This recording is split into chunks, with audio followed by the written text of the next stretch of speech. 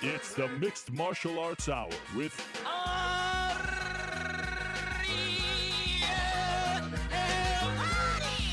Helwani. The Mixed Martial Arts Hour back in your life on this Monday, June 29th, 2015. Hello again, everyone.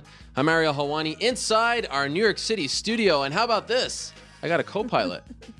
The champ is here. Polish royalty is here. Joanna Jedrzejczyk. And by the way, before we begin, everyone says your name still till this day different. Is it Jedrzejczyk? Am I getting it right? Not at all. It's Jedrzejczyk. Jedrzejczyk. Yeah, it's D. Jedrzejczyk. Yeah. Pretty It's good. Yeah, pretty good. Pretty good. People are learning. Yeah. People are learning. This is what I We'll like. get it. But Yeah. still, we can call you Joanna Champion. Yeah. You don't JJ mind champion. that. Yeah. There we go. So she's joining us in studio. This is very exciting. I really appreciate you being here. Of course, you're here to unveil the new Reebok kit, as they are calling it. That's tomorrow. We'll get to that in a second. But let me get into today's show, and then we'll get to our guest in studio because I don't want to waste any time. It's very exciting to have royalty here, as I said. Polish royalty in our studio. How about that? We've never had that before. All right, what's going on in today's show? Well, at 3:50, we'll take your questions and comments. Hit us up, as usual, using the hashtag DMMA Hour. 3:35, BJ Penn. Do you like BJ Penn? Yes, I like. Legend, right? Yeah. Hall of Fame. He's going to be in the Hall of Fame. Did you know that? No, I He's- didn't. Hall of Fame, July 11th. You're going to be there in Vegas. They're inducting BJ Penn. Okay, that's nice. One of the greatest ever, yes. The prodigy. He will be on the phone at 3:35. 3:20, we're going to talk to a man named Jonas Bilharinho. He is a training partner of Jose Aldo. He was there when Jose Aldo got hurt. There's a lot of controversy going on, about Jose Aldo's rib. Do you think he'll fight? I think he's gonna fight, but If you had an injured rib, would Yeah. you fight? yes. You would. All Yes, right. There you I go. would. She's a tough one. So Jonas will join us at 3:20. 3 o'clock, we're going to talk to Chad Mendes. Chad Mendes is the plan B for that fight, of course, against Conor McGregor. At 2:40, we're going to talk to Conor McGregor's coach, John Kavanagh. 2:30, we're going to talk to Marc Ratner about the failed effort to get MMA legalized here in the great state of New York. 2:20, we're going to talk to Frankie Edgar, who didn't get the plan B for that fight against Jose Aldo. Who would you have picked, Mendes or Edgar? I don't really know. Okay, fair enough. I think the show must go on. I like it. Dana White would like that as well. Yeah. At 2 o'clock, we're going to talk to the former Cage Warriors CEO, Graham Boylan, who has a pretty big announcement to make. And at 1:55, we're going to go inside the vault. So here we are in studio with Joanna Jedrzejczyk. Jedrzejczyk. There we go. Almost good. And I want to remind you also that today's episode of the MMA Hour is being brought to you by NOS. Do something epic. Hashtag with this NOS I will. Follow them on Twitter at NOS Energy Drink. So, Joanna, I want to make you feel at home. This is what we like to do. I'm Canadian, by the way. I'm not American, even though I'm here in New York. So I want to make you feel at home. I got you this. I live near Greenpoint, Brooklyn, which is a predominantly Polish neighborhood. So I got you this Polish newspaper. You can read it on the subway. Okay, I will. How about that? What does it say? What's the name of this paper? Dziennik, nowy dziennik, like a new magazine, something like this. Have you ever heard of this? No, I didn't. Okay, but it's nice, right? Yeah, it is. Yeah, okay, so this is for you. You can read Lots it. of Polish people here in New York. Yes, So. I live near Greenpoint. It's all Polish people. Yeah. Restaurants, pharmacies, bakeries, all that stuff. Did you eat some pierogi? I didn't have pierogi. You must try. I was gonna bring you some, but instead I brought you something else. There you go. This is for you and your team. I know you have, No cookies and pasta. How about this? This is my hands are very clean. This is a famous. This is Polish donut, right? Yeah, it is. How do you With say it? chocolate, Okay. pączek. Pączek. Okay, Yeah. this one has jelly. Yeah. You like that? And This one is the most popular with most popular. jelly. I got you two with jelly, so for you and your team. Okay, thank you so Polish, much. Truly Polish, right? This is Yeah. what you eat over there. But I ate some American donuts yesterday, so. Well, obviously, when you come to New York, you'd rather have American as Yeah. opposed to Polish. But I wanted you to feel at home Okay, thank you. because this is your first time in New York, right? Yeah, but I like it so much. What do you like about it? Everything, everything is huge, different. So I like it so much. So I remember when I was very young, I was dreaming about the trip to New York. So I'm happy, like UFC. Yeah. Like bring me to New York. They made my biggest dream come true again. It's amazing. They're treating you like a champion, right? Yes, now I can feel it, and I'm very happy because this is what I said. If you give 100%, they're gonna give you 200 back. So I'm happy. Even business class, right? Even, yeah. Wow, that's a big deal. Yeah, I like it so much. Okay, so here you are. You're here, and we have a lot to talk to you about. You're here for the Reebok announcement. Yep. You're a Reebok athlete now. Yes, I am under the Polish Reebok. Okay. So, but I am UFC fighter, so I'm gonna represent Reebok in a fight week as well. But you're only for Reebok Poland. That's who's sponsoring you, correct? Yes. And I've got the contract with the Polish Reebok, yeah. Right, That's correct. And in Poland, is Reebok a big deal? Like, is this a big news story? Yeah, it's kind of big deal. So I'm happy to be face of Polish Reebok. So it's gonna help me grow up in Poland as like an MMA fighter. There, in my opinion, here right now in New York, it's the greatest collection of UFC stars ever. I mean, everyone's here, right? Ronda Rousey's here, Chris Weidman's here, Verdum is here, Robbie Lawler, Conor McGregor. They all came for this big announcement. Have you met any of them? I saw Dimitrius Johnson yesterday, Alexander Gustafsson, Paige Van Zandt.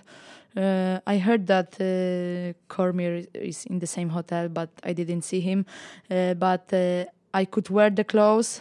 We had photo shoot, and I can tell you honestly, gonna be good collection. You're happy? Yeah, I'm very happy. Do you have a say in what you're going to wear? Do you have a say in the style? I mean, it's important, right? You're fighting with the. Do you have a say? Do they ask you what you want, how you like it? Yes. We had some list. We could choose between the top, bikini, or whatever. They want us to feel comfortable, and that's all. Will you wear Polish colors, red and white? Yeah, but you're gonna see special line. Champions line, so yeah. Oh wow! So now people can buy your stuff in stores. Yeah, and it's good to be the champion under this new era because now you get 40,000 per fight, right? Yeah, it's a good deal, big deal. So I'm very happy. I think that UFC is simply the best. They are the biggest organization, MMA organization in the world. So, but I think that Reebok is one of the biggest, sporting companies. So I think it's a good deal. And you're not losing money because we've heard some people. I mean, you feel confident that this will work out for you? Yeah.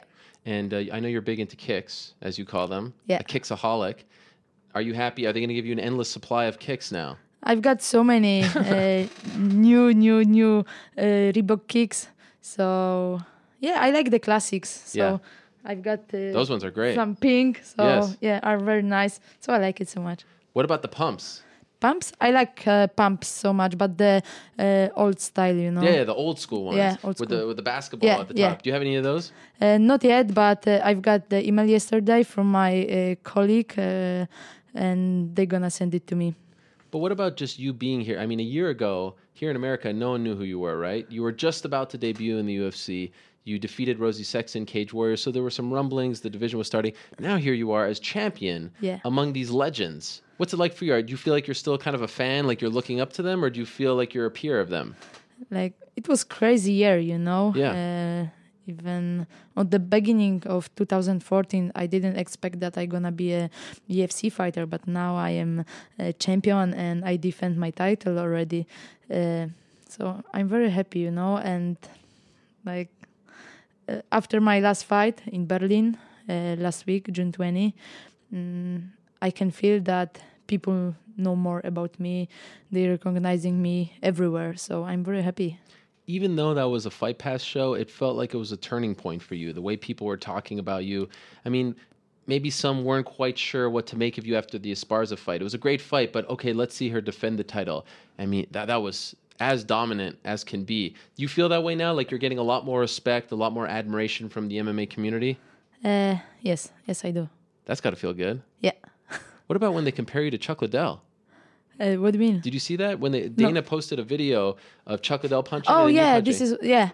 I was very happy. It was very nice, Yeah. It was in a day of the fight, probably. Yeah. Right. I like it so much. That's an amazing comparison, especially for him to make that comparison. I'm going to be a legend. Yeah. In few years, I'm going to be Hall of Fame. You're going to see. You think so? Yeah. Better than Chuck Liddell? Maybe not. Why Same. not? Just say it. Do you think that you'll have a bigger impact on fighting, period, not just women's MMA, than Ronda Rousey? When it's all said and done, do you think that considering your game, your striking, because that's what people really love to see, and we compare Ronda to Mike Tyson, things like that, but to compare your striking to someone like Chuck Liddell, that's a huge compliment. Yeah, it is.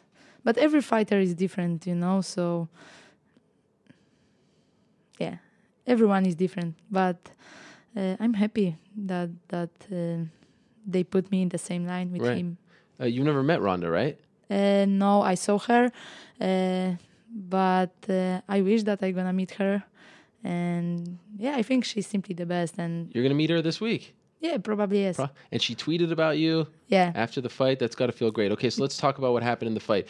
Originally, one of your managers, Shu Harada, told me that you need surgery on this. I broken supposed leg. to. What I happened? supposed to. Now you don't need surgery. Yeah, I don't need. Like in the first round, my thumb was dislocated, and then it was broken. It got broken. So I went to the hospital right away after the fight in Germany. So they did the X-ray, they put the cast, and they let me go back to Poland and meet some doctor.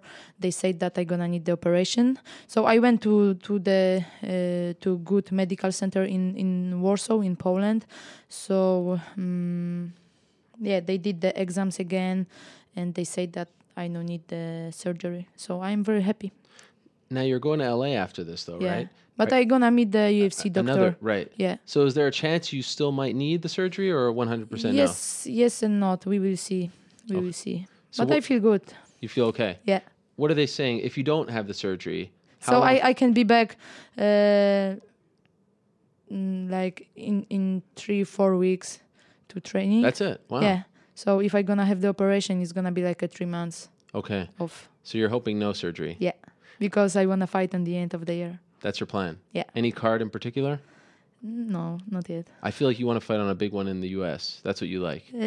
Yeah, I would like to fight in US. So maybe before the Christmas time, because it's very important for me. Sure. But of course, there's gonna be big show in LA on the end of the year. Yeah. Right. So maybe we will see. You want to eat a lot for Christmas, right? Yeah, I'm gonna spend this time with my family. Right. So you said that you broke your thumb, you fractured it in the first round. Yeah. So you had to fight a long time with a fractured thumb. How much did it hurt you? Were you able to feel it, or a little bit? Yeah, I could feel it. After first round, when I got into the corner, I let my trainer know about, but it was a fight. Sure. So you just have to block it out. Have you ever broken your hand in the middle of a fight? No, never, ever. So what was that like? For 13 years of fighting career, I didn't have any big problems and injuries.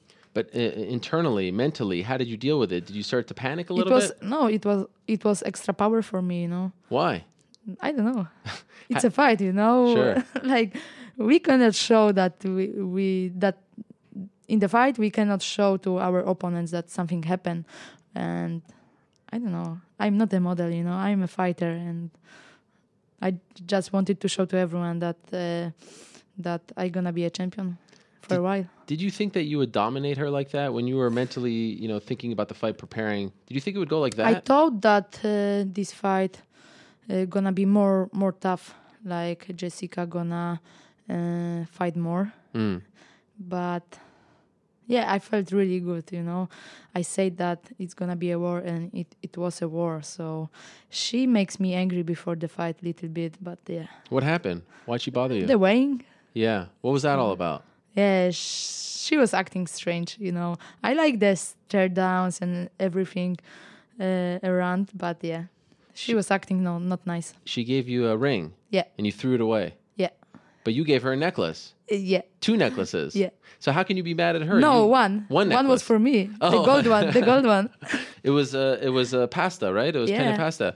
Did you make it? Yeah, sure. You actually stayed up. You stayed up that night and made this thing. How long did it take you? Like few minutes, before the weighing. It was actually nice. I saw a picture on your Instagram. Were you upset that she threw it away? Not. I expect that she gonna put. Yeah. But you said that she bothered you at the weigh-in, but you also gave her a gift. So it was kind of a tit for tat, right? Yeah, she paid back. So she paid back. Did she bother you back? Like, did anything happen before you went on the stage? Were you guys talking to each other? Yeah, she was nice. We had first face-to-face 2 days before the official weighing. Right. So she was acting nice, and I could see that she's quite tough girl, Mm-hmm. she posted this picture of you, and she said that you look like this character, I think from Lord of the Rings or something. Yeah. Did that bother you? She showed to me that she was afraid already. You know. Why is that? Why? Yeah, what makes you think that she was afraid? Because the Gollum, Yeah. he's so ugly. Yes, but were you offended by that? Yeah. I mean, that's not a nice thing, right? Yeah. So did that bother you? Not really. Not really. Yeah. I just thought that was maybe like a step too far. Yeah, maybe yes. So when you were fighting, I like to play with my opponents. You know, it's not a trash talk, you know, but it's all about the mind games. The mind games. Yeah. I feel like now people are going to start to try to do this to you because they see the way you go. So they're going to try to come after you because they're gonna beat me up. What do you mean? Like I can feel like if somebody gonna play with me, I gonna be like a really badass, you know. Sure. More and more. Even it's going to piss you off even more. You want to punish them now, right? Yeah. Did that happen in this fight? Did you want to punish her? Yes and not, because I still have so much respect to her. Mm-hmm. So it's more about the sport side, you Right. know. She was We tough, can though. play before the fight, Right. but in the octagon there is not excuse, and it's more about the sport side, about the fight. So I must be focused on the time. She took a lot of big shots. Yeah. Were you thinking like, wow, what do I have to do to actually finish this person at any point? This fight was like nasty. I mean, like, you know, she got cut. Yeah. So I was punching her all the time. So I wanted to finish her quick, Right. but I was ready for 5 rounds both. That's all. Did you think it went too long? Like they should have stopped it earlier? Yeah. Yeah. It should happen in the second round. How did the German people, how did the crowd treat you? It was very nice. Yeah. Very nice. I could feel the energy, and lots of Polish people were there. So yeah, I could hear them. So correct me if I'm wrong. I heard that in the arena they were chanting Asha.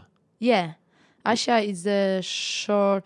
It's still Joanna, but the short name. So that's like your Asia. nick- You write like Asia. Yeah, it's like your nickname.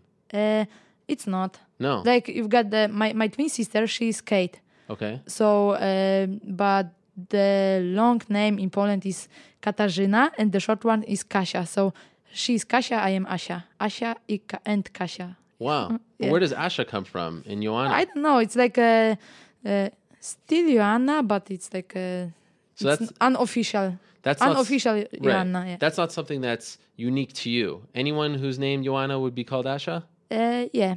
And so the crowd was chanting this. Yeah. Why weren't they chanting Joanna though? I don't know. More easy, Asha, Yeah. Asha. Did you hear them in Yeah, the fight? sure. That's sure. pretty cool. Yeah, I like it so much. Did you know that all these Polish people coming? It's not that far, Poland and Germany. But did you expect that you would have that kind of, backing over there? Yes, I did. Lots of friends, my family, my father, my boyfriend, my sisters were there. So yeah. Also, do you live in the same apartment as your boyfriend, your sister, and Yeah, her because husband? it's my apartment. Yeah. And my sister and her husband, Yeah. they are living with me because they bought the apartment, but it's not finished yet. So we're living together Wow. because they've got married last year. So, but I'm happy because I'm very busy. You know, I'm training, doing other stuff all day. Sure. So they are there with me. So they help you out. Yeah. So it's So four of much. you. Yeah. 4 of you living in how It's many? big apartment. It's big. Quite big. Yeah. It's How much longer though? longer. How much longer are they going to stay with you? Like 6 months. Wow, that long. Yeah. They're doing renovations. But I'm happy, you know. Yeah. It's a new apartment. So Do they pay rent? We're sharing, you know. They pay some bills for the internet or whatever. Right. What does your boyfriend think of this? He might get a little annoyed, right? I mean, like, it's nice to have some privacy sometimes. We have. Yeah, okay. You know, I like when my family is around me, so I like it so much, you know. Yeah. And Every weekend we're spending together. We're going to the countryside to my parents' house. Yeah. how far do your parents live It's from like you? 20 kilometers. They Okay. were living in the same city, Yeah. but they moved like 8 years ago. It's a nice place, lake, forest. Oh, yeah. Yeah. And this is your twin sister, right? That we're talking Yeah. about? Do you have any other siblings? I have older sister. Do they fight? No. Do they think you're crazy? No. One is accountant, Oh, and wow. the other is working at the office. Is she your accountant? My twin sister, yeah, she is my accountant. That's as well. good. Yeah, That's nice. But do they think you're crazy? Like when you were younger, yeah. did everyone always know that you would go into this kind of thing, or did this surprise everyone? No, they didn't expect. What did you want to do when you were younger? I don't know. I wanted to be a doctor or basketball player. I used to play, but for a short time. So, but I'm happy that I am a MMA fighter. You wanted to be an athlete. Yes, but I didn't really have the pro athlete in my family. Right. So I didn't have the somebody to push me. Mm-hmm. But I'm happy because now I am idol for my cousins. How old are they? Like different age, Okay. but you know, You give they, them they like sport. Yeah. You give them hope that Yeah. they can be a Yeah. pro athlete as well. But when you were growing up, the UFC wasn't popular in Poland, right? Yeah. It was. Even no, Oh, it wasn't. no, it wasn't. When's It the was when's more about the pride. Yeah, that time. Pride fighting? So Yeah. when was the first time you recall watching MMA? You know, I didn't watch that much fights. You know, I was so busy. I was focused on my training. Mm-hmm. So that's all. But even before you started training, like just as a fan, as a person, you know, Yeah. did you ever sit down and someone say, "Hey, you have to watch this," and then you start thinking, "Ooh, this is interesting. I could get into it." No, I No. don't think so. So No. even when you watch, It was more about me. right? It's all about you, isn't it? Yeah. Are you that kind of person? No, I'm not. I'm Okay, not. because that's I'm your gonna poor share boyfriend. with everyone.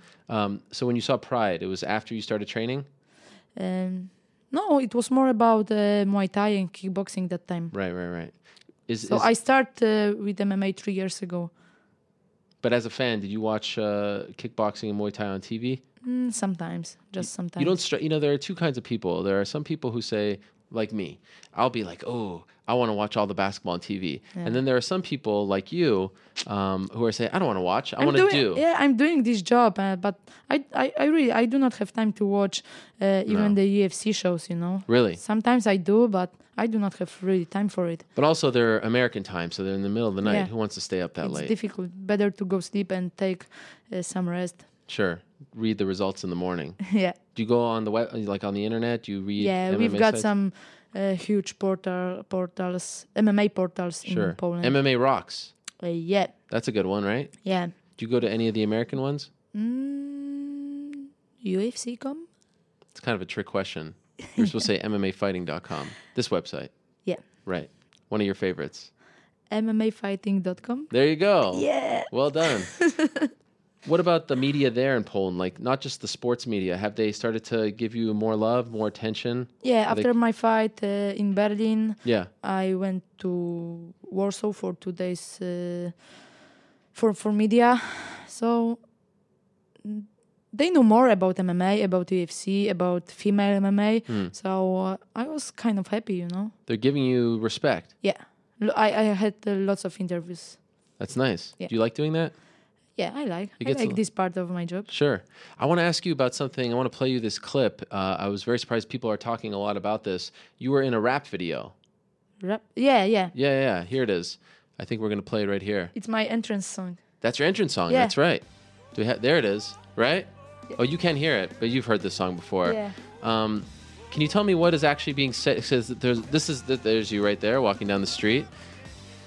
They Was this- want to, like, the story is about the girls, people from the, The hood? from the city. Sure. So it's more about the motivation. If Okay. you're not gonna give up, you can be somebody. You can be a famous rapper or famous athlete, fighter, whatever. So was this song written for you? No. No. But I've got in touch with the clothing company, Okay. and they've got the music studio. Uh-huh. So they've got When was few this rappers. done? Before you won the belt? Before. It was in 2012 probably. This is 2012. Yeah. So you're just Muay Thai here, Yeah. not even MMA. I had some fight. Yeah. Did people know who you were? Like you being in this video, was that a big deal at all, or were you just someone that they're putting in because you're Not fit? that big, Sure. but I think sport and music it's very close, you know. Sure. So I was happy that I could take part in this clip. Who's the rapper lady? Rena.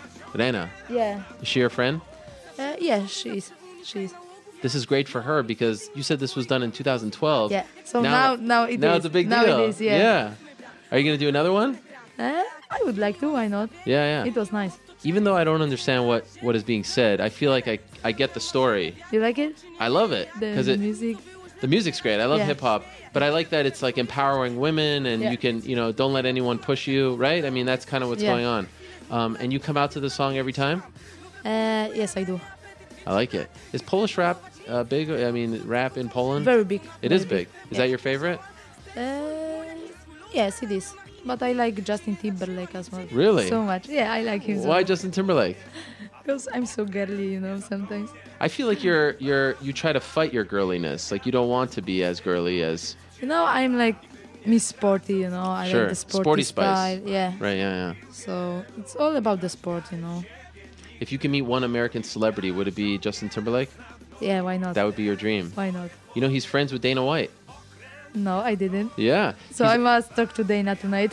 He's a big UFC fan. He tweets about UFC all the time. Oh, okay, I Could you didn't know. imagine if you met Justin Timberlake? Yeah. Wow, look at that. Actually, funny story. Dana was at he was at an award show with his kids, and apparently Justin Timberlake was a little rude. Yeah. And he went in interviews and stuff, and was like, "Oh, that Justin Timberlake, he's not a nice guy." Oh, look, you're bleeding over there. Was that you? No. Oh, the someone guy. else. Oh, the guy. Because you beat him up. Yeah. Nice. Well done. Anyway, where's your name in this whole thing? Does it come up? I don't know. That's not cool. You're the biggest star of the whole thing. I must talk to them. Yeah. Oh, there it is. Yeah, here I am. Anyhow, so Dana was talking, Justin Timberlake's not good. And then they became friends. Like, it was a big story. Like, if Oh. you Google Dana White, Justin Timberlake. I will check it Yeah. later. Wow, what a moment that would be. You get to actually meet Justin Timberlake. Okay, so back to your career. We have this fight on August 1st. Are you going to be there in Rio? I think you should be there. Claudia Gadelha versus Jessica Aguilar. Probably, but now I'm thinking about the holiday, Oh, taking you're tired. some rest. Sure. Because I just fought last week, 9 days ago. Sure. So I'm gonna stay in US for 2 weeks longer. So then I would like to go home and go for holiday with my boyfriend. Okay. So after this, you're going to LA, Yep. And Then then- to Vegas, and then Yeah. to San Diego. right? Jessica Andrade gonna fight there. She's under the same management as I am. Are you friends with her? I didn't meet her. Okay. But Supporting. yeah, we've got the same management, so I want to support her. So you're going And to. then I will go to Let's Go probably. Oh, really? Yeah, for the UFC fight night. To be like Let's a Go. guest fighter. Yep. So then Rio, August, it's too much, right? Yeah, it's too far, I think. Yeah. But I said yes, but I think I'm gonna change my plans. Yeah. You deserve some time off. Yeah, thank you. Who do you think is going to win that fight? I think Claudia Gadelha. You think so? I would like to. Why? You want to get a rematch? Yeah, sure. Why? You want to prove that it wasn't as close. Yeah. I just want people to talk about me, not about the close fight with Gadelha, Do you feel like This is what I gonna do. that's the one thing that's still lingering out there that Not at all, but I'm a champion. I defend my title, so I want to do it with Gadelha. Sure. Do you feel like that wasn't that long ago, but it feels like a lot has changed. You have 2 dominant wins. I mean, the fight I'm happened. different fighter. Yeah, that's what I right was gonna now. ask you. Why? I'm different fighter, and Claudia Gadelha did a few steps back. She didn't fight for a long time. Yeah. Yeah, I'm different, and I'm gonna win easy this time. So how are you a different fighter? I'm better now. I know that I've got the KO power. My wrestling defense is Amazing. getting better and better. Yeah. So I really can play on the ground, even with Gadelha. Did you not have that confidence back in December in your ground game? What? Did you not think, okay, maybe I shouldn't? Like now you feel Yeah. very confident, right? Yeah.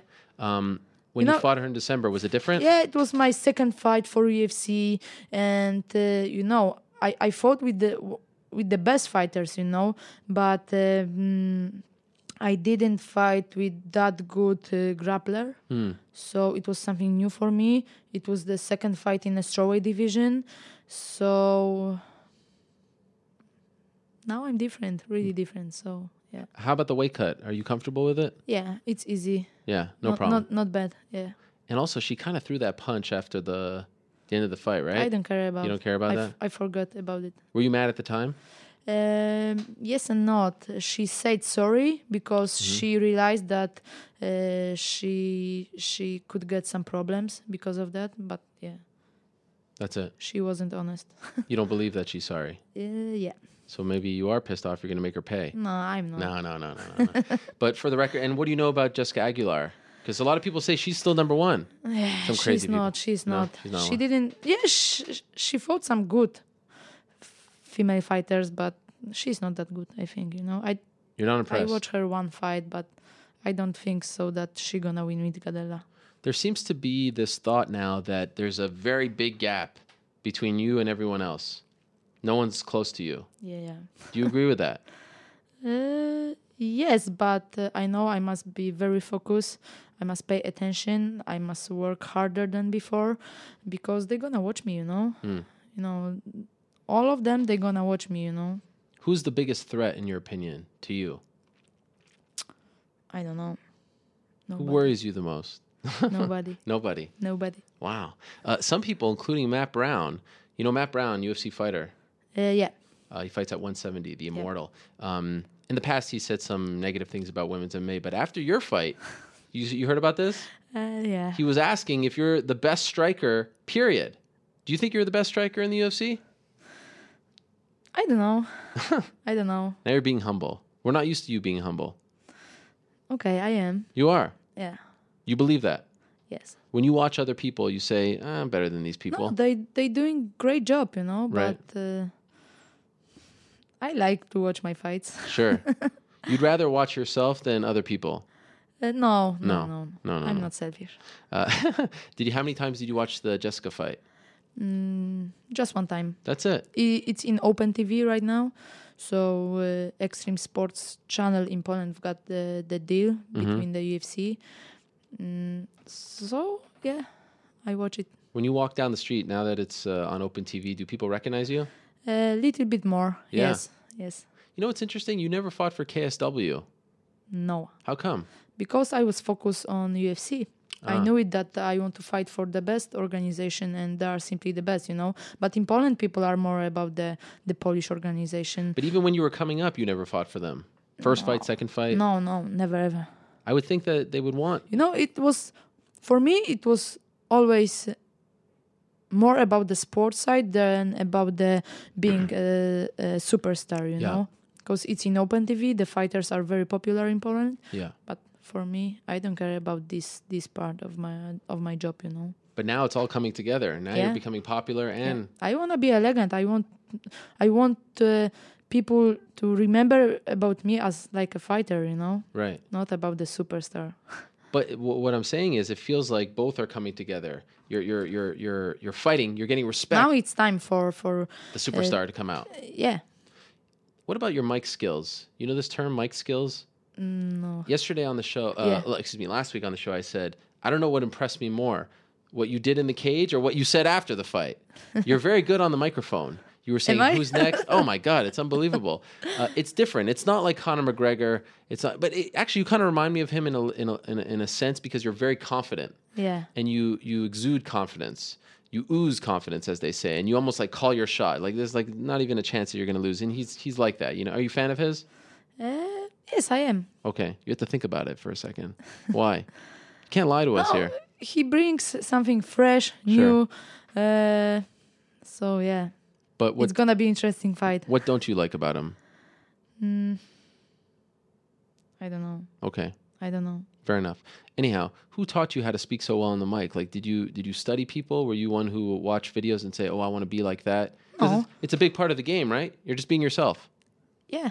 That's it. Yeah. You have no inspiration. I want people to know about me, more and more, I'm not a typical female fighter, Sure. I'm the best. This is what I say, and I gonna keep this belt. and I do not gonna give up. So I just wanted to let them know that they must pay attention. I feel like for you, you don't want to even be known as a great female fighter. You just want to be a great fighter. Yeah, That's important. yeah, that's true. And I think you're getting that respect. Thank you so much. I think Ronda's getting that respect too. But again, as a striker, it's very interesting to hear, fellow male strikers who sometimes could be a little bit, chauvinistic, as they say. They look down on the few. Here they're just saying that you're on the same level as the Chuck Liddells of the world and all that. That's a huge deal. Look at you. It is. It's big. I'm happy. Yeah. I go try. Yeah. Do you think you could get even better? Like we haven't even seen the beginning. Yes, every fight. I'm getting better and better. So it's good. It's all about my team, my sparring partners, my management. So I'm very happy, I've got a chance. I've got the talent. And now I'm working so hard to be the best. Yeah. And how long you want to do this for? For maybe 4 years longer. That's it? Maybe 5. Wow. And then we will see. I want to be young. Hall of Fame, Yeah, of course. Not young anymore. What are you, 27? I'm going to turn 28. 28. Next month. Yeah. In 2 months. So that's not, but you don't want to be 40 and fight. No, but I am thinking about my private life Sure. in the future. Of course. Family. Your boyfriend kids. supportive? Yeah. Yeah. Is he a big fight fan? He is. Like He before? was a soccer player. Soccer player, in that's America, right. it's soccer ball. He was so, he's big fan of It's me. got to be and amazing. fighting. Yeah. I would think he's your biggest fan. Maybe your Yeah. parents. Yeah, my father. Yeah. On the beginning, he didn't like it, but now he's like one of the biggest fans. I can imagine. His Yeah. little girl beating Yeah. people up. Yeah. Amazing. So, now we're starting to learn more about Polish culture, Polish athletes. You're putting Poland on the map as Yeah. far as MMA is concerned. You're the most famous Polish fighter in the world right now, right? So I wanted to play a game with you Okay. before I let you go. It's called Name That Pole. Name that Paul. Not yet. Take it away. Yeah. Okay, so, Polish people, they're called Poles, right? So I started doing a lot of research, and there's a lot of famous Polish people in the history of mankind. A lot of people that I didn't know were Polish. So you've made me do my research. So I'm going to show you a picture Okay. of a Polish person, and you have to tell me what their name is, who they are. I will try. Do you feel like you know a lot about Polish culture, Polish history? Yes and not. Okay. No, I'm focused on my But when you were on my growing job, up, Yeah, but these are when I was people- growing, yes. Of course, you have to know. Yeah. Okay, so the name of this game is called Name That Pole, and guess what? We have some music. Do we have the music ready? There it is. Oh, you can't hear it. Put the headphones on just so you can enjoy the music. This is called, I don't know if they play this in Poland, but it's called polka music, right? Polka, yeah. You know this? Yeah. This is nice. Okay, so this is it. There you go. Can you dance polka? No. Okay. All right. So here's our first Polish person. There he is. This is a very famous man. Do you know who this man is? Mikołaj Kopernik. There you go. Nicholas Copernicus. Yeah. Born in 1473, died in 1543. Who is he? Tell us quickly. Astronomy? Yeah. Yes, a mathematician, astronomer, physician, a scholar. In my city, we've got the castle and we've got the big figure of Michael. You know, I didn't know that he was actually Polish. Yeah. Copernicus. How did you say his name again? Michał. Michał. Michael, yeah. Oh, that's right. Okay. Copernicus. Yeah, his nose. Yes. What a Similar nose. to Jessica's. Wow. nose, yeah. Well done. Great haircut as well. So there he is. There's our first one. So you're 1 for 1. Well done. He was born in Thorn, by the way. It was a city in Prussia, an autonomous region in the old kingdom of Poland. Okay, there we go. Don't cheat. You're looking at the names. What's going on here? All right, here's the next one. Here we go. Name that Pole. Who is that man? Chopin. Wow, look at you. Frédéric Chopin. Born in 1810, died in 1849. What a young man he died. Tell us about him. What do you know about him? Oh, now I forgot, Okay.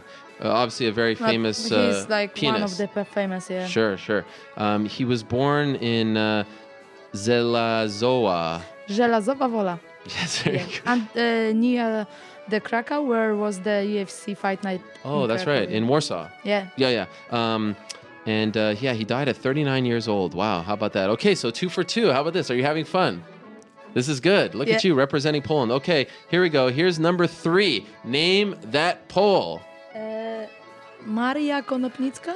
I mean, this is unbelievable. I'm more impressed with you right now than I am in your She fight. was a writer. Not quite. She was a physicist. and a chemist. Isn't Konopnitka or It's it's Kłodowska Curie? Yes. Yeah. Oh, But she looks like I thought you said the same thing. no. Oh, okay. I said Konopnicka, but I want to say it Curie. Mary she was Curie. a chemistry, yeah. I had no idea she was Polish. Yeah. Unbelievable. This is a legend right here. So Mary Curie, a Polish physicist and chemist. She's arguably the most famous female scientist ever. Yeah. Like you're the most famous female fighter, female scientist. She was born in I don't know. Warsaw. Warsaw. Yeah. Okay. She passed away in 1934. Well done. Okay, so now you are... I'm going to give you that one. Okay. Okay, so you are 3 for 3. All right, let's go to our next one. This is a tough one, by the way. Name that Pole. Easy? Karol Wojtyła. Oh, how about... So this was interesting. When I was looking for his picture, all the pictures were him wearing the Pope. Yep. Too easy. My guy in the back, New York Rick, said there's no way you're going to get this. There he is. Yeah. Pope John Paul II. You're not a fan? Yeah, I'm big fan. Oh, you're a of, big fan. Like, I got like lots of emotions right now. You Why? know? Why is that? Because I am a Catholic, you know, Okay. so he's like an icon for me, you know. Icon. Pope John Paul II. He's saint right now. He's what? Saint? What's that? Saint, like... Saint. Saint, yeah. That's right. Karol Wojtyła. Wojtyła, wow. John Paul II, yeah. John Paul II. Where was he born? In Wadowice. That's right. Oh my gosh. You really know your Near stuff. Krakow as well. I wouldn't know this about Canadian people. Yeah. How long did he last as a Pole? How long was his tenure? I don't know. I don't remember. 26 years. 26, yeah. How about that? He was the... 80-something, yeah. Did you know he was the youngest Pope Yeah. ever? Yep. Amazing. Okay, now it gets a little tougher, by the way, okay? So far you're 4 for 4. Okay. Well done. Are you having fun? Yeah, Do you want to have some donut? Okay, no, later. maybe later. All right, here we go. Let's go to our next one. Name that Pole. Polański. What is going on here? He's a director, yeah? Yes, an Academy Award-winning, 4-time nominated Polish film director, Roman Polanski, born in 1933. Lots of bad stories about him. This guy is a controversial figure. You know, he's had a very tough life. You But know, he was living in Italy, probably, yeah? Yes. You know, he lived in during the World War II, and he had to hide because he's Jewish. But what happened? His wife, was it his wife? Yes, his wife was murdered. Oh, I didn't know. Yeah, she was pregnant. Her name was Sharon Tate. In 1969, Tate, who was pregnant at the time, was murdered by serial killer Charles Manson's sect. But then in 1978, Polanski pleaded guilty in the United States to unlawful sexual intercourse with a 13-year-old, and then he had to flee, this right? This is what I heard, yeah. Bad news. Yep. That's bad stuff. Okay, so there he is, Roman Polanski. Look at you, on fire now, 5 for 5. You are killing it. Okay, let's go to the next one. I don't know if you're going to get this one. Here we go. Lech Wałęsa, Polish president. The Polish president himself. Say it again. Lech Wałęsa. Is he still the president? No, long time ago. It was communist that time. That's right. Yeah. So do people like him or not like him? Yeah, so much. They like him? Yeah. What about Polanski? They don't like him. They like him. But controversial. Controversial. Yeah. So anyhow, this is the former president of Poland. He's a Nobel Peace Prize laureate. And he's credited with changing the Polish political system. So people like him. Solidarność. Yes, there it is. Yep. Solidarity. In 1989, after the fall of the Soviet Union, he persuaded leaders from the formerly communist parties to form the first non-communist coalition government. Yep. Unbelievable. He's still alive. Yes. Yes. You know, it's interesting. In 2000, he ran for president, but didn't get any support. Did you know that? Yeah. Why? I don't know. You You Do you vote? It got changed, you know. Do you vote? That time not. But now you do. Yeah, I do. I feel like people want to have you on their side. I feel like a lot of the politicians. You know, last time they choose new president. Yeah. So I've got lots of pictures that they put me on the list. You know, Wow. lots of people. That's dirty, and you didn't. They vote made fun of it. Okay, so now we're 6 for 6. Yeah. This is amazing. Did you think you would do this well? I didn't think so. Okay, here we go. This one's tough. I don't know if you're gonna get this one. Here we go. Name that Pole. Ooh, man. I don't think you're gonna Is get. he Polish? You know, I feel this is it's almost not fair on my part. This man is Mike Krzyzewski. Do you know who Mike Krzyzewski is? Well, he's Polish American. His family's from Poland, but he's a very famous basketball coach. He is a coach for Duke University, one of the greatest coaches of all time, Hall of Famer, legend. So I didn't know. He's the son of a Polish American, Catholic parents. This man, you need to know who he is. Mike Krzyzewski. So it's a bit of a trick. I tried to trick you, but he's Polish-American. You see his name? Krzyzewski. K-R-Z-Y-Z-E. Krzyzewski. Yeah, But Krzyzewski. he was born in Chicago, yeah. Yeah. So- Wow, you got good eyes. How about that? Yeah. All right, so there's Mike. So you learned something new. Yeah. Very nice. That's Okay, good. so I won't. I still say you're 6 for 6. That was kind of a curveball. Okay, who's next? Name that Pole. How about that? Joanna Krupa? Wow. Yep. So what do people think about her? She's a very famous model here, and she's on TV. She's working for TV, doing some, all kind of stuff. She's very famous. Do you like They are her? laughing about her accent because she speaks more English than Polish. Okay. But she's very nice. You like her? Yeah, I like her. Have you ever met her? No. Beautiful lady. Yeah, she is. Yeah. She's Lots of famous Polish models. are beautiful. Yep. And are famous. But she's famous here in the U.S. because I think she has a reality show or something. Yeah, probably. Do they follow her over there in Poland? They don't like her anymore. No, they like her. They do. They like her. Yeah. But there's more. They're bigger names. She's getting a little old, right? yeah. Yeah. Anyhow, this was a younger picture of Joanna Krupa or Joanna Krupa. No, but she still looks the same, Still looks the same. Always young. Where was she born? I don't know. Warsaw. Warsaw. She's been in every single magazine possible. Okay, there she is, still alive, 1979 she was born. Okay, here's the next one. Name that Pole. This is another tough one. How about that? What do you think? Marcin Gortat. No, He's not. close. So I was gonna do Marcin Gortat, but that'd be too easy, right? This is Maciek Lampe. Lamp. You know him? Lamp. Yeah, I heard. You heard of him? I heard. So you know, it's a funny story about him. He was drafted by my beloved New York Knicks way back when, like in 2000 or something. And I really thought he was going to be a great player. But then they traded him to Yeah. Phoenix for Stephen Marbury. Is he a big deal there? Not really? It's more about Marcin Gortat. He's the best. Yeah. The most famous NBA player? Yes, he's Yeah. doing the charity game between the Polish army and famous people. So he's You were very supposed to big. play in it, right? Yeah, I supposed to, but I cannot because of the injury. That's too bad. Yeah. Are you upset? I'm not. I gonna watch it. You're going to go there Maybe I will see. on TV? Yep. Was No, that the I gonna be in Glasgow that time. so- okay. Was that the first time they asked you to do it? To be a part of it? yes, That's a yes. big deal. Yep. Have you ever met Marcin? No. He's wearing a Polska. But we have the same friends. Oh wow. Yep. He's wearing that's the national team? Probably yes. Yeah. Yep. Maciek Lampe. I wonder if he's still playing these days. I think he's actually playing in Spain. He's born in Lodz. Which? Łódź. Yep. How about that? Horrible. Why are we so bad at speaking the Polish names? It's very embarrassing. Okay, here's our next one. Name that Pole. Here we go. How about that? Dorota Rabczewska, the nickname Doda. Doda. I heard that she is Your eyes are big. well, she is a very nice looking lady. A Polish Britney Spears. Yes, she is. Yeah. She is. How do people feel about her? Different. Do you like her? Like a... Yes. Pop star. Yes, she is. Yeah. You know, she has Hebrew writing on her arm over there. You see that? Yeah. That you know what that says? That Yeah. means to love Radek. Radek, yeah. Her husband. Radek, he was a soccer player. Okay. Now he's like a superstar in Poland. Kind of like celebrity, yeah. Like a But- socialite. Yeah. How do you feel about them as a couple? Not a fan. They're not together anymore. Oh, what happened? I don't know. So she has a tattoo Yeah. with his name, and they're not even together. It's crazy. That is crazy. That's why don't do it. Don't do it. How do you feel about marriage? Do you want to get married? Yes, I wanna. But no tattoos and names. No. It's just, what's the point? Yeah. Yeah. So is she still famous?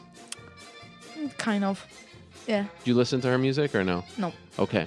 Here we go. Name that Pole. We only got 2 more left. How about this guy? Actually, this is the last one. This is a tough one, but I wanted to keep Andrew him last. Golota? Close. You know, it's funny. I was going to do Andrew Golota. No, let me think. Okay. So this is another tricky one. It's an American. Is it a wrestler? Yes. Was very- he a wrestler? Polish-Canadian. I don't know. Killer Kowalski. Kowalski? You know him? No. Walter Killer Kowalski, one of the greatest professional wrestlers of all time. Oh, so I didn't hear about. He's the son of Polish immigrants, and he grew up in Windsor, Ontario, Canada. I mean, this is a legend right here. This man has trained many of the great wrestlers of today. You're going to read about him. I Yeah. thought it would be good. Galata, too easy. Killer Kowalski, that man, I mean, it doesn't get any bigger than him. I must check. Do you like professional wrestling? Not at all. Okay. Not at all. You didn't grow up It's watching very that? popular in America, but in Poland, not that much. No. Maybe that's why you don't know Killer Kowalski. All right, so there it is. Name that poll. What'd you think? Yeah, I had fun. You had fun? Yeah. Sometimes I don't know if you're telling Did me I the win truth. some? Yes. Donuts? You won a third donut, which I have right over here for you. Yeah. And this newspaper. I should have done that at the end as your present. But I got to say, I was really impressed with your knowledge, especially of the early ones, because I didn't know Chopin. Marie Curie. I didn't know that they were from Poland. Yeah. Because Chopin's a French name. Yes, it is. Kind of. And soon one day, you know what? In 50 years, someone's going to play this game, and you're going to be up there as one of the famous Polish people, and there'll be a young girl or guy, you know, and you'll be. Is that what you want? You want to be known? Is that what you're most proud of? Your Polish heritage? Yes, why not? Yeah. I would like to. Maybe one day MMA will be in the Olympics, and you can represent your country. We'll see. What is I'm the- gonna be very old that time. That's true. Well, maybe not. What's the dream? Now you're a UFC champion. You're a Reebok athlete. I presume you're making some good money. You have a nice boyfriend. Yep. What's the next dream? I just wanna be healthy, Yeah. stay close to my family, and other things will come. They will come. Yeah. No rush. No, All right. Well said. I appreciate you coming in. thank you so This much. has been an Pleasure honor. for me. Yeah, this has been an honor for us. You are a great ambassador, and I think that, like I said, I think I said it to you a couple weeks ago. You are the breakout star of 2015. Who knows? By the end of the year, you might be the fighter of the year at this point, right? You're killing it. So congratulations to you. Thank you so much. I appreciate it, and it was a real pleasure for us. There she is, Joanna Jedrzejczyk.